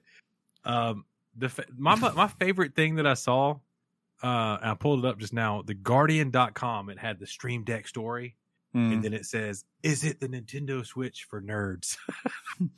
Not quite, but kind of. Yeah. Yeah, and the way you wrote it, it makes sense. It's a PC gaming device. Yeah. Well, I think if there's anybody who should lead us off here, it's Chris, because I mean he's been all over Discord, trolling the Switch about it. I'm not trolling it. I'm just seeing wonderful memes. He's been doing the whole on your left meme. Here comes the oh yeah, yeah. And it was like the Gabe gear. Is that really a troll against anyone except the people who love their Nintendos and their Nintendo Switches and their game gears? I don't know. I don't know what to think of it. I think. And Sean, what do you think? This is just kind of what Steam does, like randomly. They'll just put something out there, and the big question is, are they actually going to support it? I think if this isn't about to be like some huge new console war thing or whatever, them getting into that. I think it's just more of them going, hey, people want to play our games on the go. No one else is building a really good to-go PC where they can do that. Let's do it. And then the question will be going forward, because, I mean, looking at the specs, it's not like it has some huge top tier specs outside of like the NVMe drives that you can get on the higher price ones. But I think this isn't going to be a thing that you take on the road to play, say, Red Dead Redemption 2 or, say whenever Starfield comes out. I don't imagine you're playing that on this. But if you have some older games, or if you have smaller games, like, for instance, the one I was talking to you guys about today, I won't spoil here because it could be a topic at some point. like something like that, or Hollow Knight, right? Here's a way to take that off your Steam store instead of having to go, say, where you buy it on Switch. You could just have this and take it where you want whenever you need to. Right. The question will be, say, 5 years down the line, will they come back and say, okay, we've upgraded it, and here's something with a little bit more modern specs for you so that you can keep playing newer things as they come out? Or is it just going to be a one-time, one-off, kind of similar to, what was it called back in the day? Steam Dock, I think it was called, which they abandoned that real freaking fast. And some of their other things, like, because they put stuff out from time to time, and it feels like outside of their VR one, a lot of times they're also very quick to then just back away and be like, okay, this isn't working for what we wanted. We did the one run. It didn't cost us a ton to do it, because they never make overloads of units for these, right? And then they just move on with their life because they go, oh yeah, we're still Steam, and we still like rake in billions of dollars every month off of our sales. So yeah, well, as far as if you want one, do any of us want one? I don't need one. Yeah, I don't think I need one either. I don't think I want one. So, like, I joked about if I got a chance to buy the OLED Switch that I probably couldn't pass on that. I'm probably going to pass on any model of the Steam Deck just because I have a gaming PC. I use the Switch when I'm on the the poop game stuff. So, or my phone. I don't know. Well, would it? It's not that I don't want one. I don't know anything about it yet, and they're not a very forthcoming. They're not a very tried and true console maker. So I'd want to see it when it comes out on the market. I want to hear what people say about it. I want to hear what Linus says about it. Ooh, Linus. Stuff like that. I want to hear what people have to legitimately say without spending 15 minutes with it. Because, there's people that have held it in their hands, played a couple of things on it, and can tell you some basic things. But I want to know how long games. I want to know how long Doom Eternal lasts on this thing. Are we talking about an hour and the battery dies? I think they said that kind of thing. What was it? The range was 2 to 8 hours, and I would imagine if it's like Doom Eternal, it's 2. Yeah. Sure. I mean, that's my point. Yeah. That's my point. Yeah. And I just told you guys on the Oculus how quick it felt like the battery drained from that thing. Yeah. Sure. I feel like the Steam Deck is going to be a lot more powerful, aka needing more battery usage. I could be wrong. That could be anecdotal, but it feels that way. That's another concern I got too, John. Good point. And it just seems, maybe not at $399. I mean, maybe at $399, but at $529 and $629, I feel like you can make a better PC. Sure. Out of the stuff, maybe not out of right the now. components, unless of course that on the go component is important to you. I mean, that's the thing. I don't know that Gabe and the folks at Valve have described who this is necessarily for. I'd love to know who's been in their board meeting and going, here's a market. People don't know it's there. And maybe it is. I don't know that this is dead on arrival. I don't know that this is the next big thing. Could be.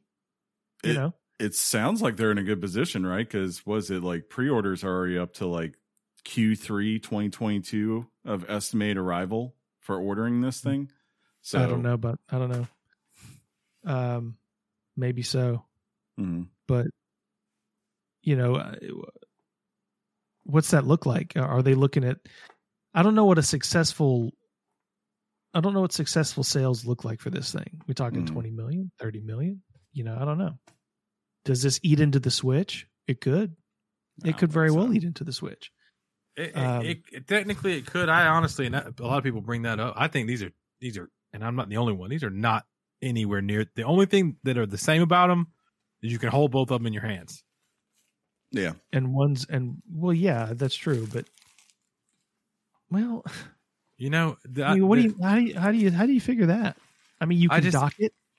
You can dock it and play it on a TV. You can do it has a lot of the Switch functionality. I was being somewhat funny-ish trying to be, but like the Switch is more, and I think you said it kind of at the last sentence there.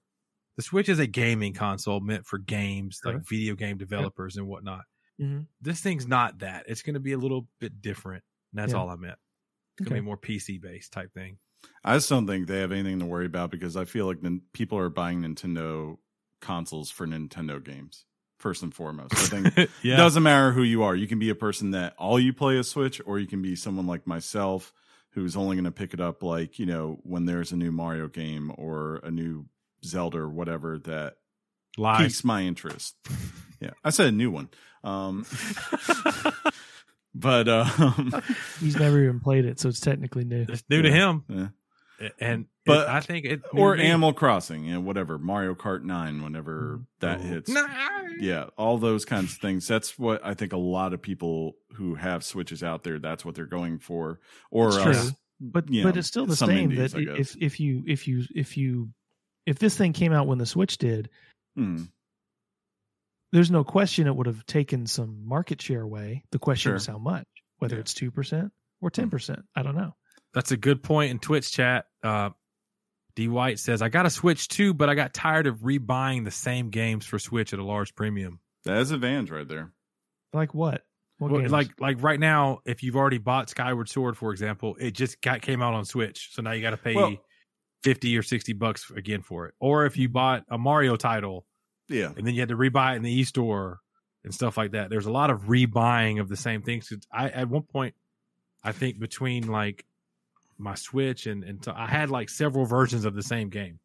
Mm-hmm. I mean, I guess I didn't even think about this, but Games Pass in theory could be coming to this, and there's another way to take Games Pass on the road with you. Because Games Pass off the Steam Deck. Yeah, why? That would mean that Games Pass is coming to Steam. No, but I mean, they've already said, hey, we're going to allow you to put the Epic Game Store on there. So if you're going to let them do it, pretty much put anything on there that you want. Ubisoft Connect, all that stuff. Yeah. They work with Microsoft all the time. I mean, a lot of their games I know, but do you think that means like bring all of Xbox Game Pass in here now? Come on. If it can run on it, I'm sure. Because their thing is going to be, they're going to go PC culture in this, which is to say, we're not here to limit you in what you want to do. Go do it. That's not our problem. That's the advantage of someone like Steam has. Mods. And I guess the thing is, who is it for? I guess we sometimes forget, like, there are a ton of Steam owners out there, right? Steam owners. Yeah. Like, there's just, there's probably somewhere between 200 million to, I would guess, 300 million people who have a Steam account. Yeah. If you play games on a PC, you have Steam. Yeah. So if you don't, and you just hear me say that, what are you doing? And I think go get Steam. And even here, they were smart where you could basically, you can get Steam bucks for doing things right, and then use it to buy stuff. There are a bunch of people who reserved this just by putting $5 down of Steam bucks. That's all they did, which is smart on them to do that. There's no Joy-Cons. It's a failure. It's got mouse pads, I guess. I don't know. The one thing I do like about it, I mean, I think it's a good looking device. I think I don't. No, I don't. One of the things that are counterintuitive to the Switch, I mean, you almost have to do it because the Joy-Cons. Otherwise, Nintendo would have been more ergonomic with how you hold the device. Mm. And if you look at the Steam Deck, it's got more ergonomic handles on the sides. Yeah. And that thing is going to be more comfortable to handle your hands. I mean, the reason I don't play in handheld mode for the most part is because my hands cramp up and they start to tingle and go numb. But with that extra, ergonomic design, that has a less likelihood of happening. I mean, obviously you have to do it that way with the Switch because it defeats the purpose of the Joy-Cons, but still. Sure. I do like that's very sleek design of the Steam Deck. It's, if it's the right place, right time kind of thing, I could see myself getting one. Mm-hmm. If feedback on it is positive and I can come up with a justification for having it. I can't think of a time where I'm wanting to take my Steam library on the go. It just hasn't come up yet. Yeah. We'll see if it If you want a good read on why, like us three and a lot of the gaming world doesn't think that this is going to fail, I think we can kind of all agree that it's not going to be like the Steam machine or whatever. TheVerge.com has a really, really good read. It lists out several reasons on what's different now based on where they are. One of the things that I think is cool is they even highlight like Valve as a game company again. So there's stuff like that in those lists. Go check it out for sure. Isn't The Verge the one that built had that famous BC build on YouTube? They are. Yeah. And they even troll themselves in this article. It's pretty funny. That's pretty funny. Yeah. You know what I like though? I like talking about the preservation of games. No. You like to be able to re-speak anything that Phil Spencer has spoken. That's true too. According to Phil Spencer, the games industry needs to, quote, come together behind video game preservation. Quote, I really wish as an industry we come together and help preserve the history of what gaming is about so we don't lose the ability to go back. As an industry, I would love it if we came together to help preserve the history of what our industry is about so we don't lose access to some of the things that got us to where we are today. Spencer goes on to credit Games Pass in the discussion with its recent acquisition of Bethesda, saying, it was amazing when Bethesda came in and we were able to put so many of the old new games or new old games into Games Pass and go back with the legacy that we have with some of the IP. Even thinking about things like Rare Replay was a really interesting thing for us to go do and letting people go and experience some of the old Rare IP. He's been really big on this, like pretty much since he became head on Xbox. Like he's all wanting to bring back things from the past. You know, I remember he was a big fan of what was that game called? Voodoo. I can't remember the name of the character, but it's Voodoo something. It was like an original Xbox game, and he got that brought back because he was like, this is something that from early on in his time with Microsoft he had direct contact with, and he thought it was really cool. Or I'm sorry, maybe I'm thinking of Grim Fandango, but I think there's another one called Voodoo something too he also brought back. But sorry, off the point. It does seem to be his big thing, and I think that's maybe why they do the backwards compatibility and making sure that now it's always going to run forward compatible so that you don't lose some of these things. And I'd love to see it expand even more over time, because like really you would. What? The only place that I would say I would really love to see is on the PC side, because there are so many games from the late 90s that I think people just do not realize how much they shaped where we went in gaming and probably never experienced. And it would be awesome if people could go back and pick those up.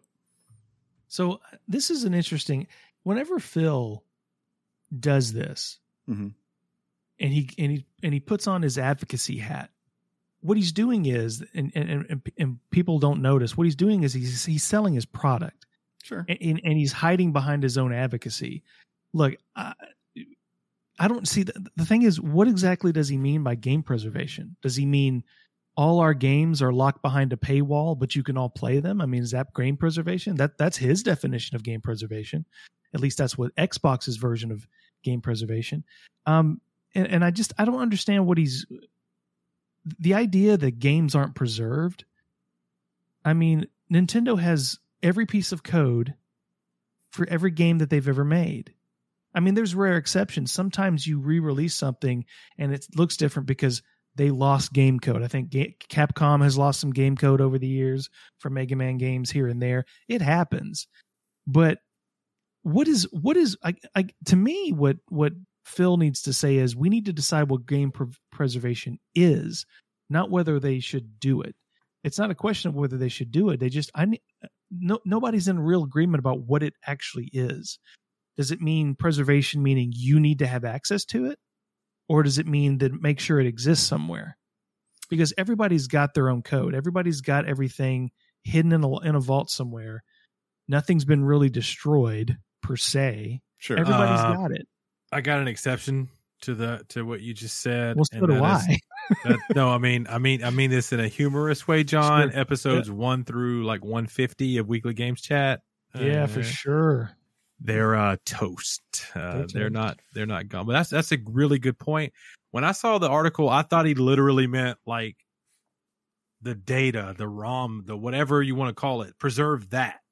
That's not what he's meaning. I think it's some Phil speak, and there's nothing wrong with Phil speak. It's like backwards compatibility back in the day. Then he goes out and lectures everybody on backwards compatibility because his company's doing it.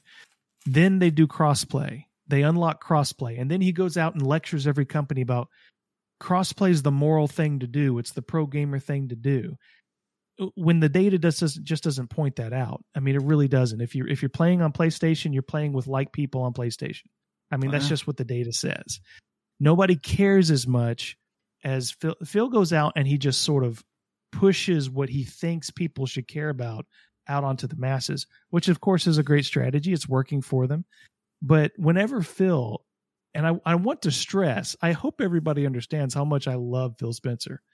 But when he goes out and talks about these things, it's always shrouded in what Xbox is doing as a company. So when he does it, it's almost comes off as disingenuous because he's pushing his product. That's what he's really doing. Yeah, he's being a product pusher. Right. Yeah. I don't know. I watched this interview, so I feel like when I watched it, wasn't something he just brought up. It was something that was asked of him on it. And I think they're just like, why is this important to you? And I think he always does a good job explaining it. I mean, like, yeah, I get it. You're going to put it in a light where you do, like where you're saying, like, this is what makes us look good doing this, right? That would be disingenuous, I think, of anyone doing this. But I think he's just more so talking about, like, from what I gathered from that whole entire interview, he's like, there's a lot of things that are going by the wayside, especially PC. That is a place because there are things that just cannot run on today's architecture, right? Unless someone's going to go put the work in to make it run on today's architecture. And you can't play them unless someone puts up the money for it. And it's like, hey, you have all these things of like this era where people were doing amazing things, really pushing boundaries. And there's really no way for someone who, say, is interested in game design to go back and easily play them. Or like, you know, being able to say, what games are you talking about? I'm talking about like things like System Shock, like the original System Shock, or like going back to the original Sim City, the original Warcraft games. Like those, I don't think necessarily run right now on, you know, on PCs on their current architecture. I could be wrong on some of them, but like those are instances. And at the same time, you think of like all these PS3 games now, where unless you have a PS3, right, there's a bunch of games you can't just play. It would be nice if you did get to a point where, you know, if you own the disc somewhere or you own the cartridge, that you could go back and live those memories over again, not even necessarily having to rebuy them, you know, which I think they actually did with backwards compat, if I recall. I wonder if that's why Blizzard made Warcraft 3 again, like the remaster, if you will. Yeah, I don't know if you could play Warcraft 3 at the time on your current PC architecture. But again, that's like one of the most defining games I could have swore ever people made. were still playing it. Maybe they are on I think old they're playing Linux systems. modded versions or, you know, stuff like that. But like the OG data files. I mean, if he is talking about that, yeah, we kind of do need to keep that stuff. But if it's PR speak for Xbox, I'm like you, John. I kind of tune out. But Chris watched it and said it wasn't. I'm agreement, but I just what is preservation in a museum?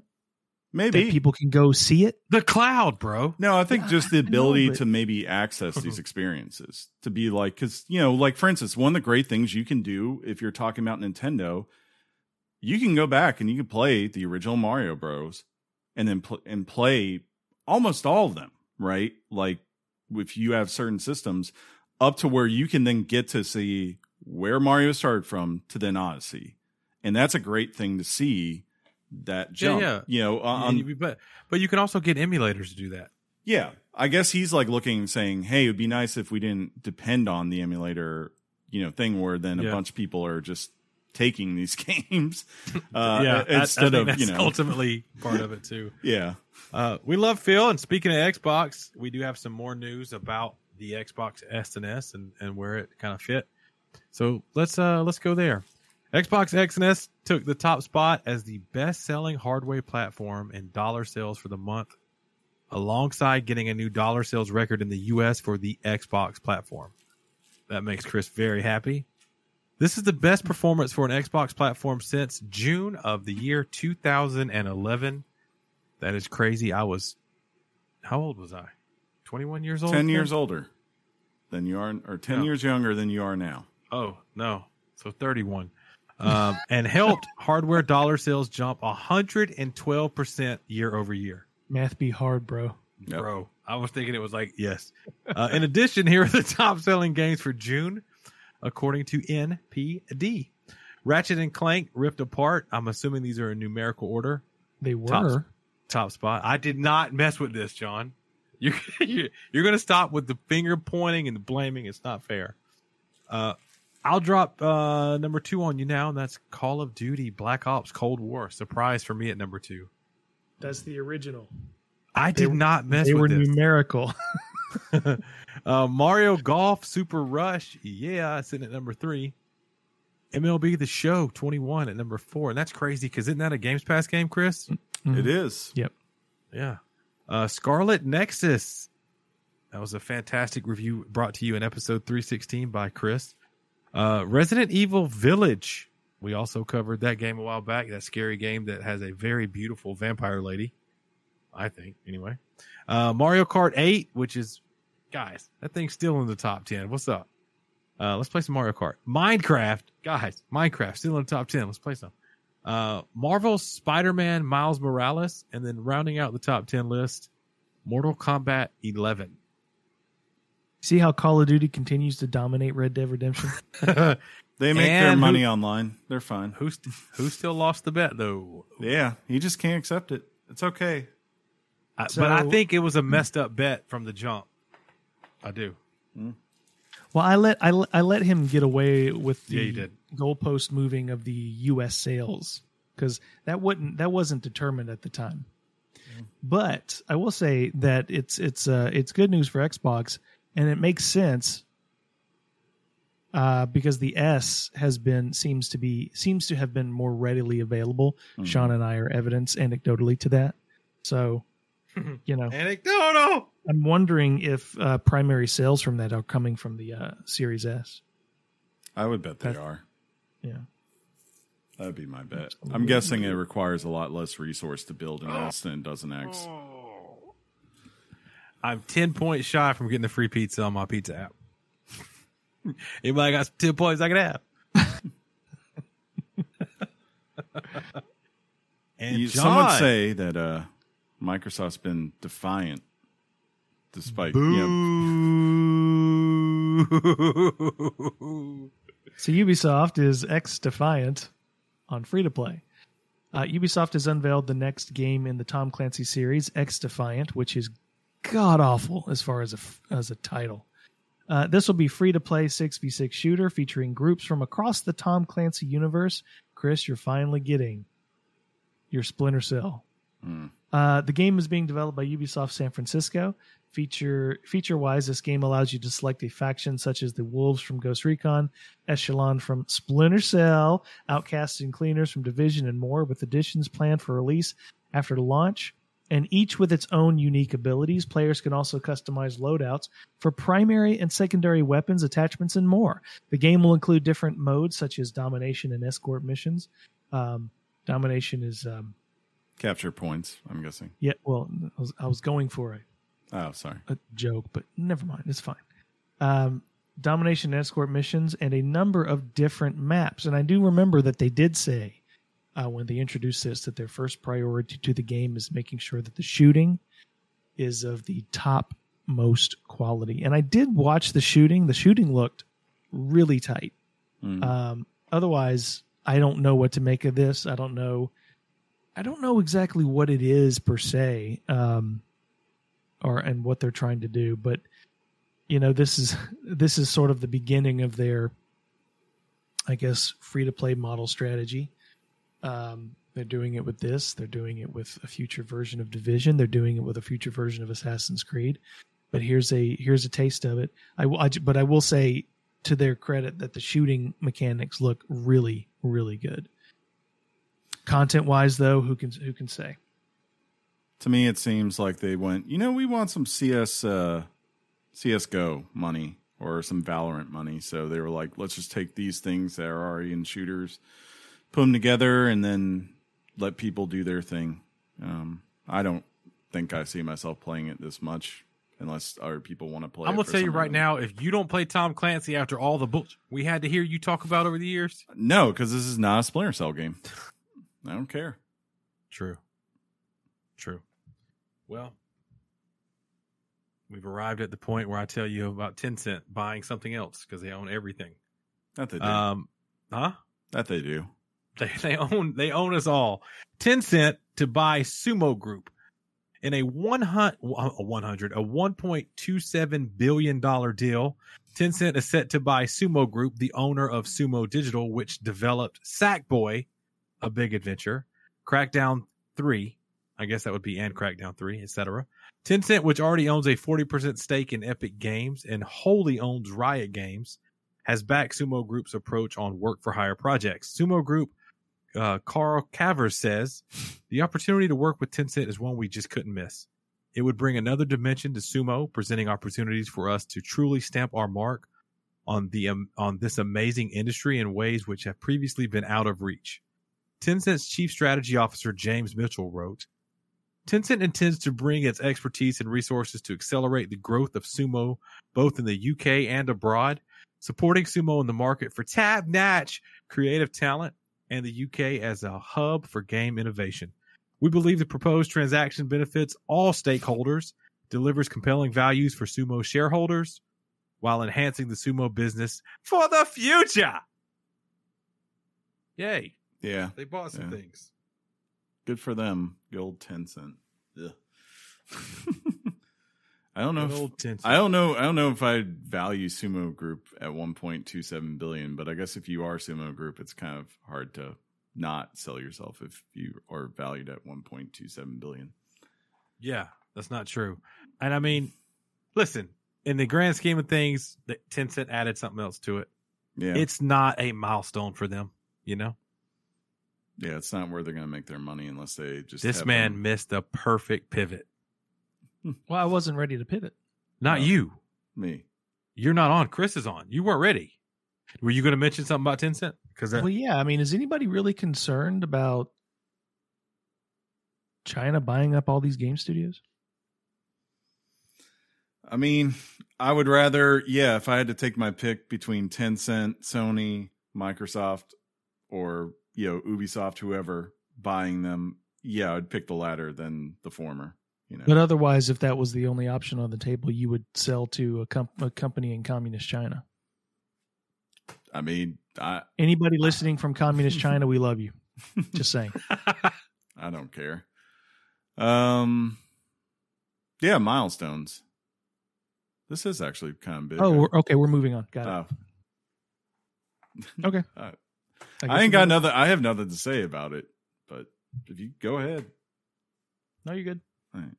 Go for it. 2K Sports has revealed that the Chicago Sky player Candace Parker will be on the cover of NBA 2K22. This makes her the first woman and first WNBA player ever to be on the cover. She will appear as part of a GameStop exclusive release of the game that is celebrating the 25th anniversary of the WNBA.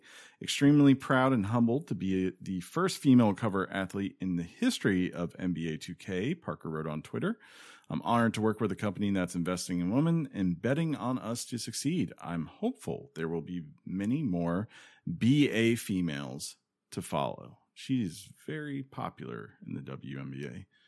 I think they also announced that Dirk Nowitzki is going to be the cover for the 75th anniversary of the NBA, and I believe Luka Doncic is the cover athlete for the main version of the game this year. And the Legends edition might be Kareem Abdul-Jabbar. I could be wrong on that though. Please don't call him Kareem Abdul-Jabbar. Kareem. You said Kareem. Cash rules everything around me, dog. Hey, that's a song. That's a song. I like I think this is good milestone stuff. I like that stuff. You know what I'm saying? You know what I'm saying, son? You know what I'm saying, son? You know what I'm saying, son? Apparently I messed up and didn't have my font set right, but all you get is OLED. That's all you get, Sean. Nintendo has formally denied a report that it will see increased profit margins with the new Switch OLED model. Furthermore, it has no plans to release another model at this time, squashing Sean and John's dream and further rumors of a Switch Pro that people can't seem to let go of, Sean and John. A news report on July 15th, 2021 claimed that the profit margin of Nintendo Switch OLED model would increase compared to the Nintendo Switch. To ensure correct understanding among our investors and customers, we want to make clear that the claim is incorrect. We also want to clarify that we just announced that Nintendo Switch OLED model will launch in October 2021 and have no plans for launching any other model at this time, end quote. Yeah, they're really hammering that home, John. Well, I mean, people just won't let this go. I mean, the moment they announced OLED, I moved on. I'm like, okay, it's not happening. Guys, It's not happening. You're not getting a 4K Switch. You're getting a Switch 2 in a few years. That will be a 4K model of this device, but they're not doing it. It's just, they're not going to do it. So, I mean, nobody believes them. They don't want to believe them. They created the rumors themselves.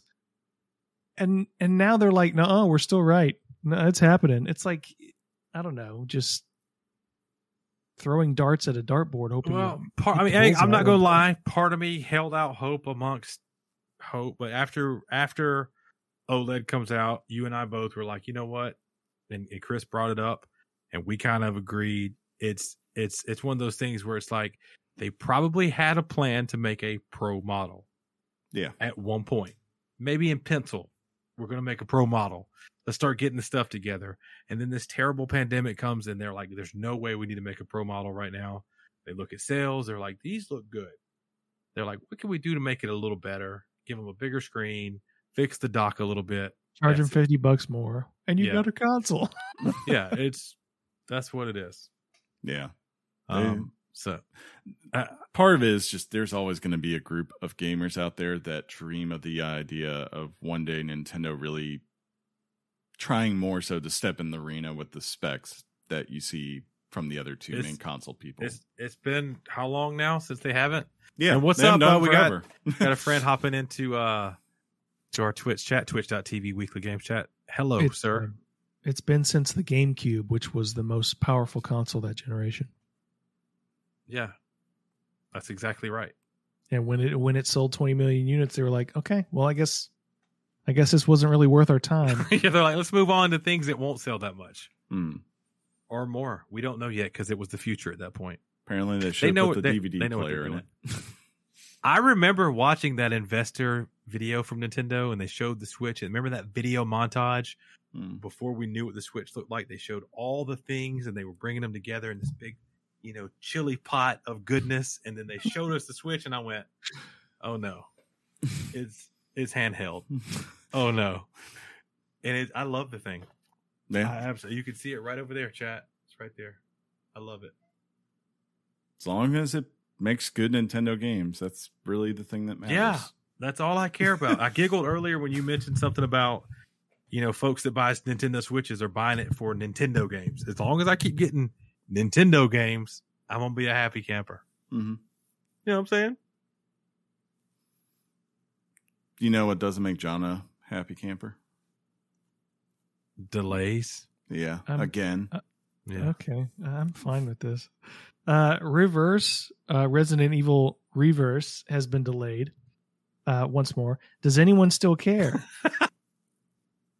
Time will tell, but Resident Evil Reverse, the multiplayer shooter originally aiming to launch alongside Resident Evil Village, has been delayed to 2022. The delay was made, quote, so that the team can continue working to deliver a smooth gameplay experience.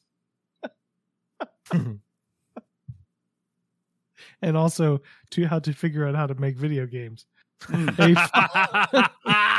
A follow-up tweet informed players who bought a physical edition of Resident Evil Village to hang on to their code for for Reverse so that they can redeem when the time comes, as they will not be reissued a new code. Reverse is a 6-player PvP deathmatch that allows players to take on the roles of classic characters across the Resident Evil series. Oh, so it's X Defiant, but for Resident Evil. Got it. Exactly. Yeah, I don't care about this. John, I gotta be honest. You're gonna end up loving this game because you're gonna end up buying it because it's a Resident Evil game, and you're gonna be like, "Oh my god, 1v1 like Fortnite type games are amazing. I can't wait to play them. You know, battle royale." Oh my John god. makes his debut on Twitch. Right. It's like I'm coming out. I got to set up an account because I own people. I go John Rambo. I'm calling it now. Don't you think about getting rid of that code, John? Do you have a code? Yeah, I mean, I haven't noticed one. Hang on. What's happening? Some things are happening. He's doing a thing. I guess he is. I guess he's doing the thing. I don't know. If we don't say things, the cars are quiet. So are the earbuds. He's back. He got something. He's Let's back. see. Okay. Little did he know. Yep. Wait, I shouldn't show it. You have a copy? Yeah, that's the on the back of it is the code. So That's that's you get cool. it for free? Yeah, you get it for free when you buy Village. Oh. Plus, thanks to Chris's excellent review, this came in the mail today. Oh, there you go. So looking forward to jumping into that. There you go. Very nice. Very nice. And to see what John just showed, you had to be on twitch.tv, weekly games chat. Sorry. You missed it. And John, you're done with news for the day. Sean's done with the news for the day. That means we have arrived to Final Town. What?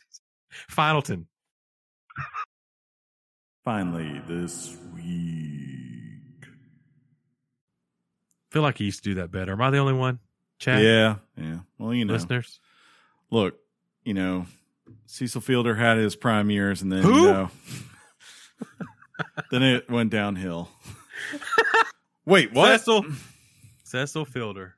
That's Right. great. I saw him hit a ball out of a stadium one time. I remember that. Tiger Stadium. He hit it out of the stadium. That was amazing. Wait, what? I'm just going to read this as written. First. Read it as it is. If you don't read it right, I'm calling you out. No, I'm reading it like the person Read who I know. the title. I'm not reading the title. That fits into the thing. Rumorville. Wait, what? First, let us say there is not a new show coming to Netflix titled Rumorville. No, see what happened was, as reported per IGN and multiple other sites, there exists a data mine that could suggest an upcoming partnership between Netflix and PlayStation. Reported by VGC, which is Video Game Chronicle, a data miner by the name of Steve Moser appears to have uncovered PlayStation brand imagery and content in the Netflix app Code. Once again, it is to be noted this comes from a data mine, so it can only be called rumor at this point. Ha! Title explained. So you didn't read the title. You effed up. I said Rumorville. As previously reported, however, Netflix has not been shy about its desire to jump in the video game space. Could this be the move they want to make? Who knows? Yeah, this was... I was thinking about this after we talked about it, Chris, and I was like, what does this look like if Netflix... Is it a thing where only PlayStation's exclusive stuff is funneled to Netflix? That has to be the move. It can't be that all of a sudden Netflix says, psh, you can't stream on an Xbox anymore. You can only stream on a PlayStation. That's not... No, they wouldn't do that. They can't do that. Yeah. Yeah. Does this mean like the Last of Us TV show No, I think if anything... can't be seen on Xboxes? I mean, this could be something as simple as like going, we need this here for the resource for people when they go to the App Store on the PS5. It could be as simple as that, right? Or it could be something, I guess, if you're going for the big home run thing. We are Sony. We can't afford to spend hundreds of millions on On a studio. Well, not on studios, but more so just on, having things on a service, and especially day one on a service. But you know who could and who would be totally fine to take some profit margins? Netflix could. Netflix doesn't have a problem doing that. they'll spend on anything. So, you know, Dravin says Netflix games are going to be a poor man's Stadia. that's funny, man. That's really bad. Then, if there exists a poor man Stadia, oof. Man. Ooh. But I don't know. I don't know. I don't know what to make of it. I think it's interesting. I think that it's amazing that people find stuff through data mining and on codes and source codes of apps and things of that nature. I don't know. Obviously, I don't know anything about that space and what it takes to recognize what all this stuff is saying, all the numbers and whatnot. Well, what it is you get someone who's like just dedicated, and they'll go through and read every single line of code until they actually see and populate what it is, and then they'll go, oh. Okay. I wonder if there's like icons or they're able to see date added. Okay, I'm putting air quotes up. So they kind of know that something new was added, which prompts them to go look for it in the first place. Or if they just, like you said, there's a guy, like his name's literally Steve. He's just like looking through. Let's see. It's new. I've got it, guys. I found it. Eureka.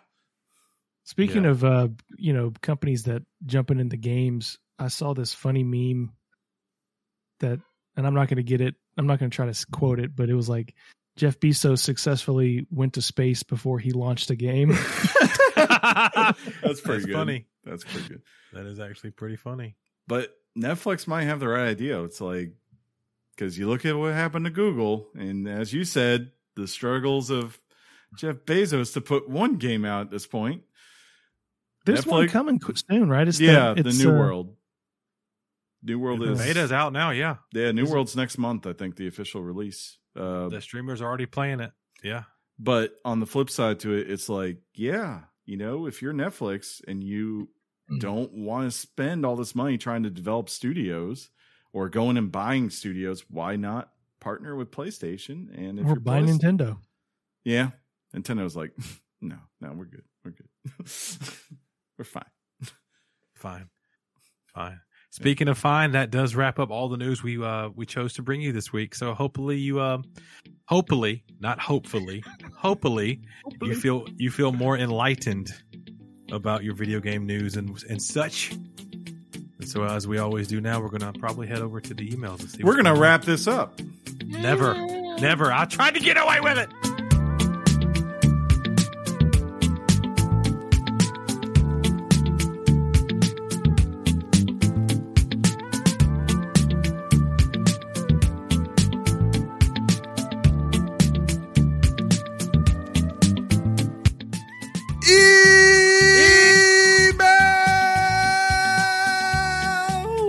Electronic mail from the future.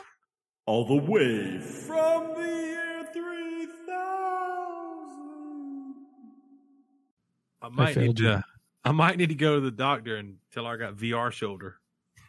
Because I tried to just get a little wiggle going on with that music, and apparently I've had VR shoulder for the last 2 weeks. Then no, that's called. Never mind.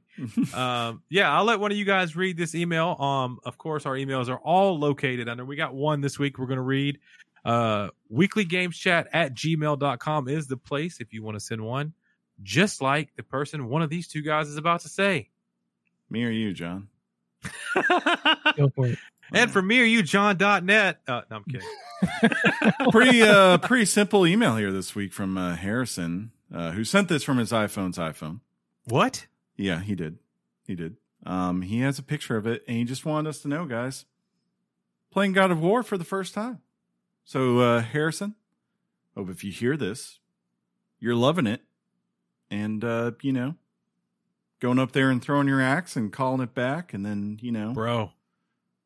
That TV is up there, and I got to tell you, I found a device at my local Target and Walmart. If you want, now yours aren't bad, so this is not a shot at you. But if you're a stickler for wires showing, they got this really cool thing that is super easy. Super. I gotta sound like Hulk Hogan and Randy Savage when I say that. Oh yeah. To hide those wires, hit us up, DM me or one of us if you want to get some tips. If you may not, anyone, not just Harrison, but Harrison, if you remember, John and I were talking this week about if I've ever graded a game of 10. I think God of War I did grade a 10. Can you confirm that, Chris? I think we I might have doubt all. that game. I doubt that show exists. I That want to episode. feel like we all gave it a 10. John didn't. John hated it. False. He thought this whole thing about boy was the dumbest thing ever. I just say lies and things. It's fine. You guys ready to move over on the Twitter? You good with Harrison's email? We're good there? Yeah, Good thanks, there? Harrison. I hope you enjoy Thank you it, so man. much. Yeah, man. Thoughts and prayers and good luck. It's going to be hard. It's an It's gonna be emotional worth it. journey. Yeah, it's going to be good stuff. If you want to follow us and interact with us over on Twitter, we also have a Twitter handle, and that is at Weekly Games Chat. I just like the picture from our friend Chapman Maddox, who posted a picture of their happy place in Manchester, and I believe that's not Georgia, Chris and John. That's Manchester, England. Hey, I've been there. And it's a very nice little setup. I like it very, very much. We do have some notifications, so let's see what we have there. Oh, no, that was just letting us know that Alana Pierce had tweeted something recently. Apparently, we follow her. Yeah, she's stuck over in Australia due to the COVID pandemic, I think. Like, she can't get back. But apparently, she tweeted out that China is reporting its first human death from a rare monkey bee virus. Great. Jeez. And she tweeted, "The earth is absolutely done with our S word. And to be honest, so is she." And that was, of course, Alana Pierce, Chara Lazana Hard.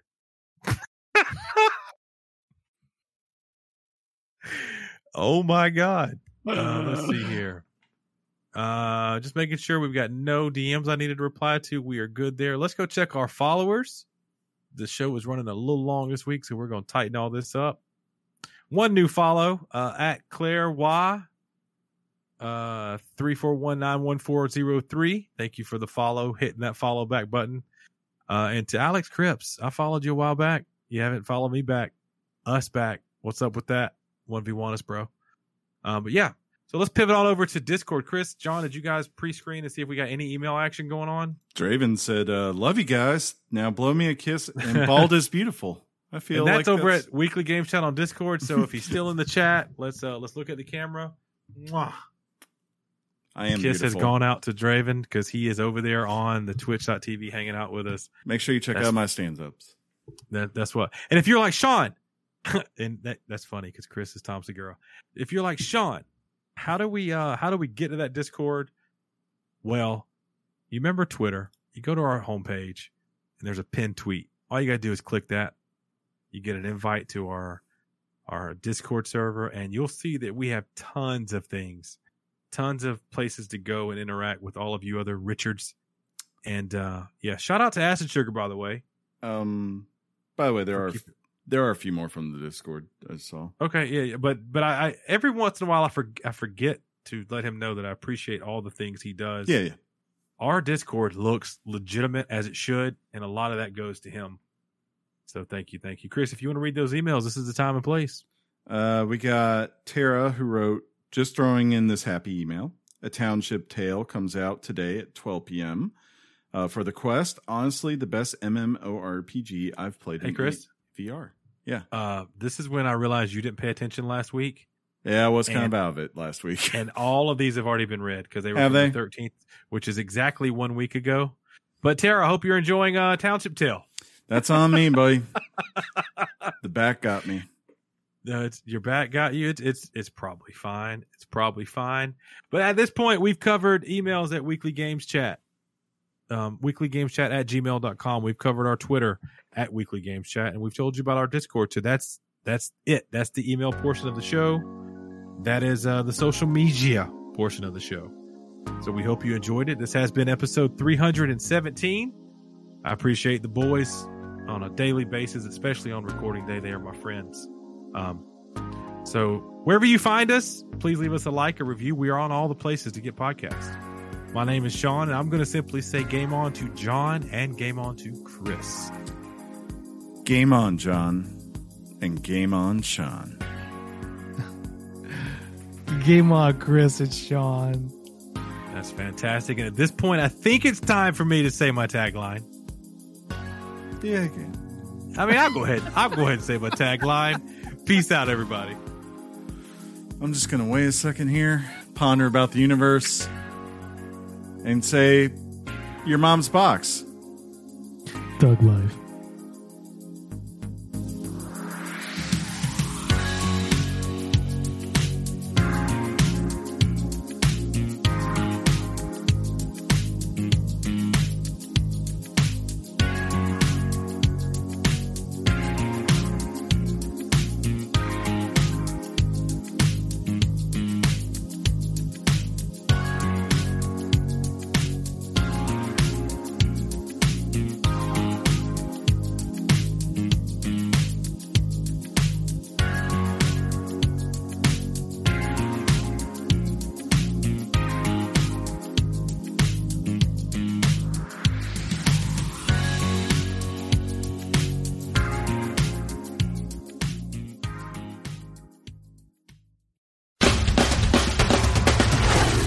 Hi, this is John J.P. Podlasek of Game Dev Advice. I'm a 30-year veteran of the game development industry and have a podcast where I interview artists, animators, programmers, designers, CEOs, and all different types of people that work in the game development industry. Whether you're an aspiring or an experienced game developer, you'll find useful, thought-provoking, and sometimes funny advice on the podcast, so check it out.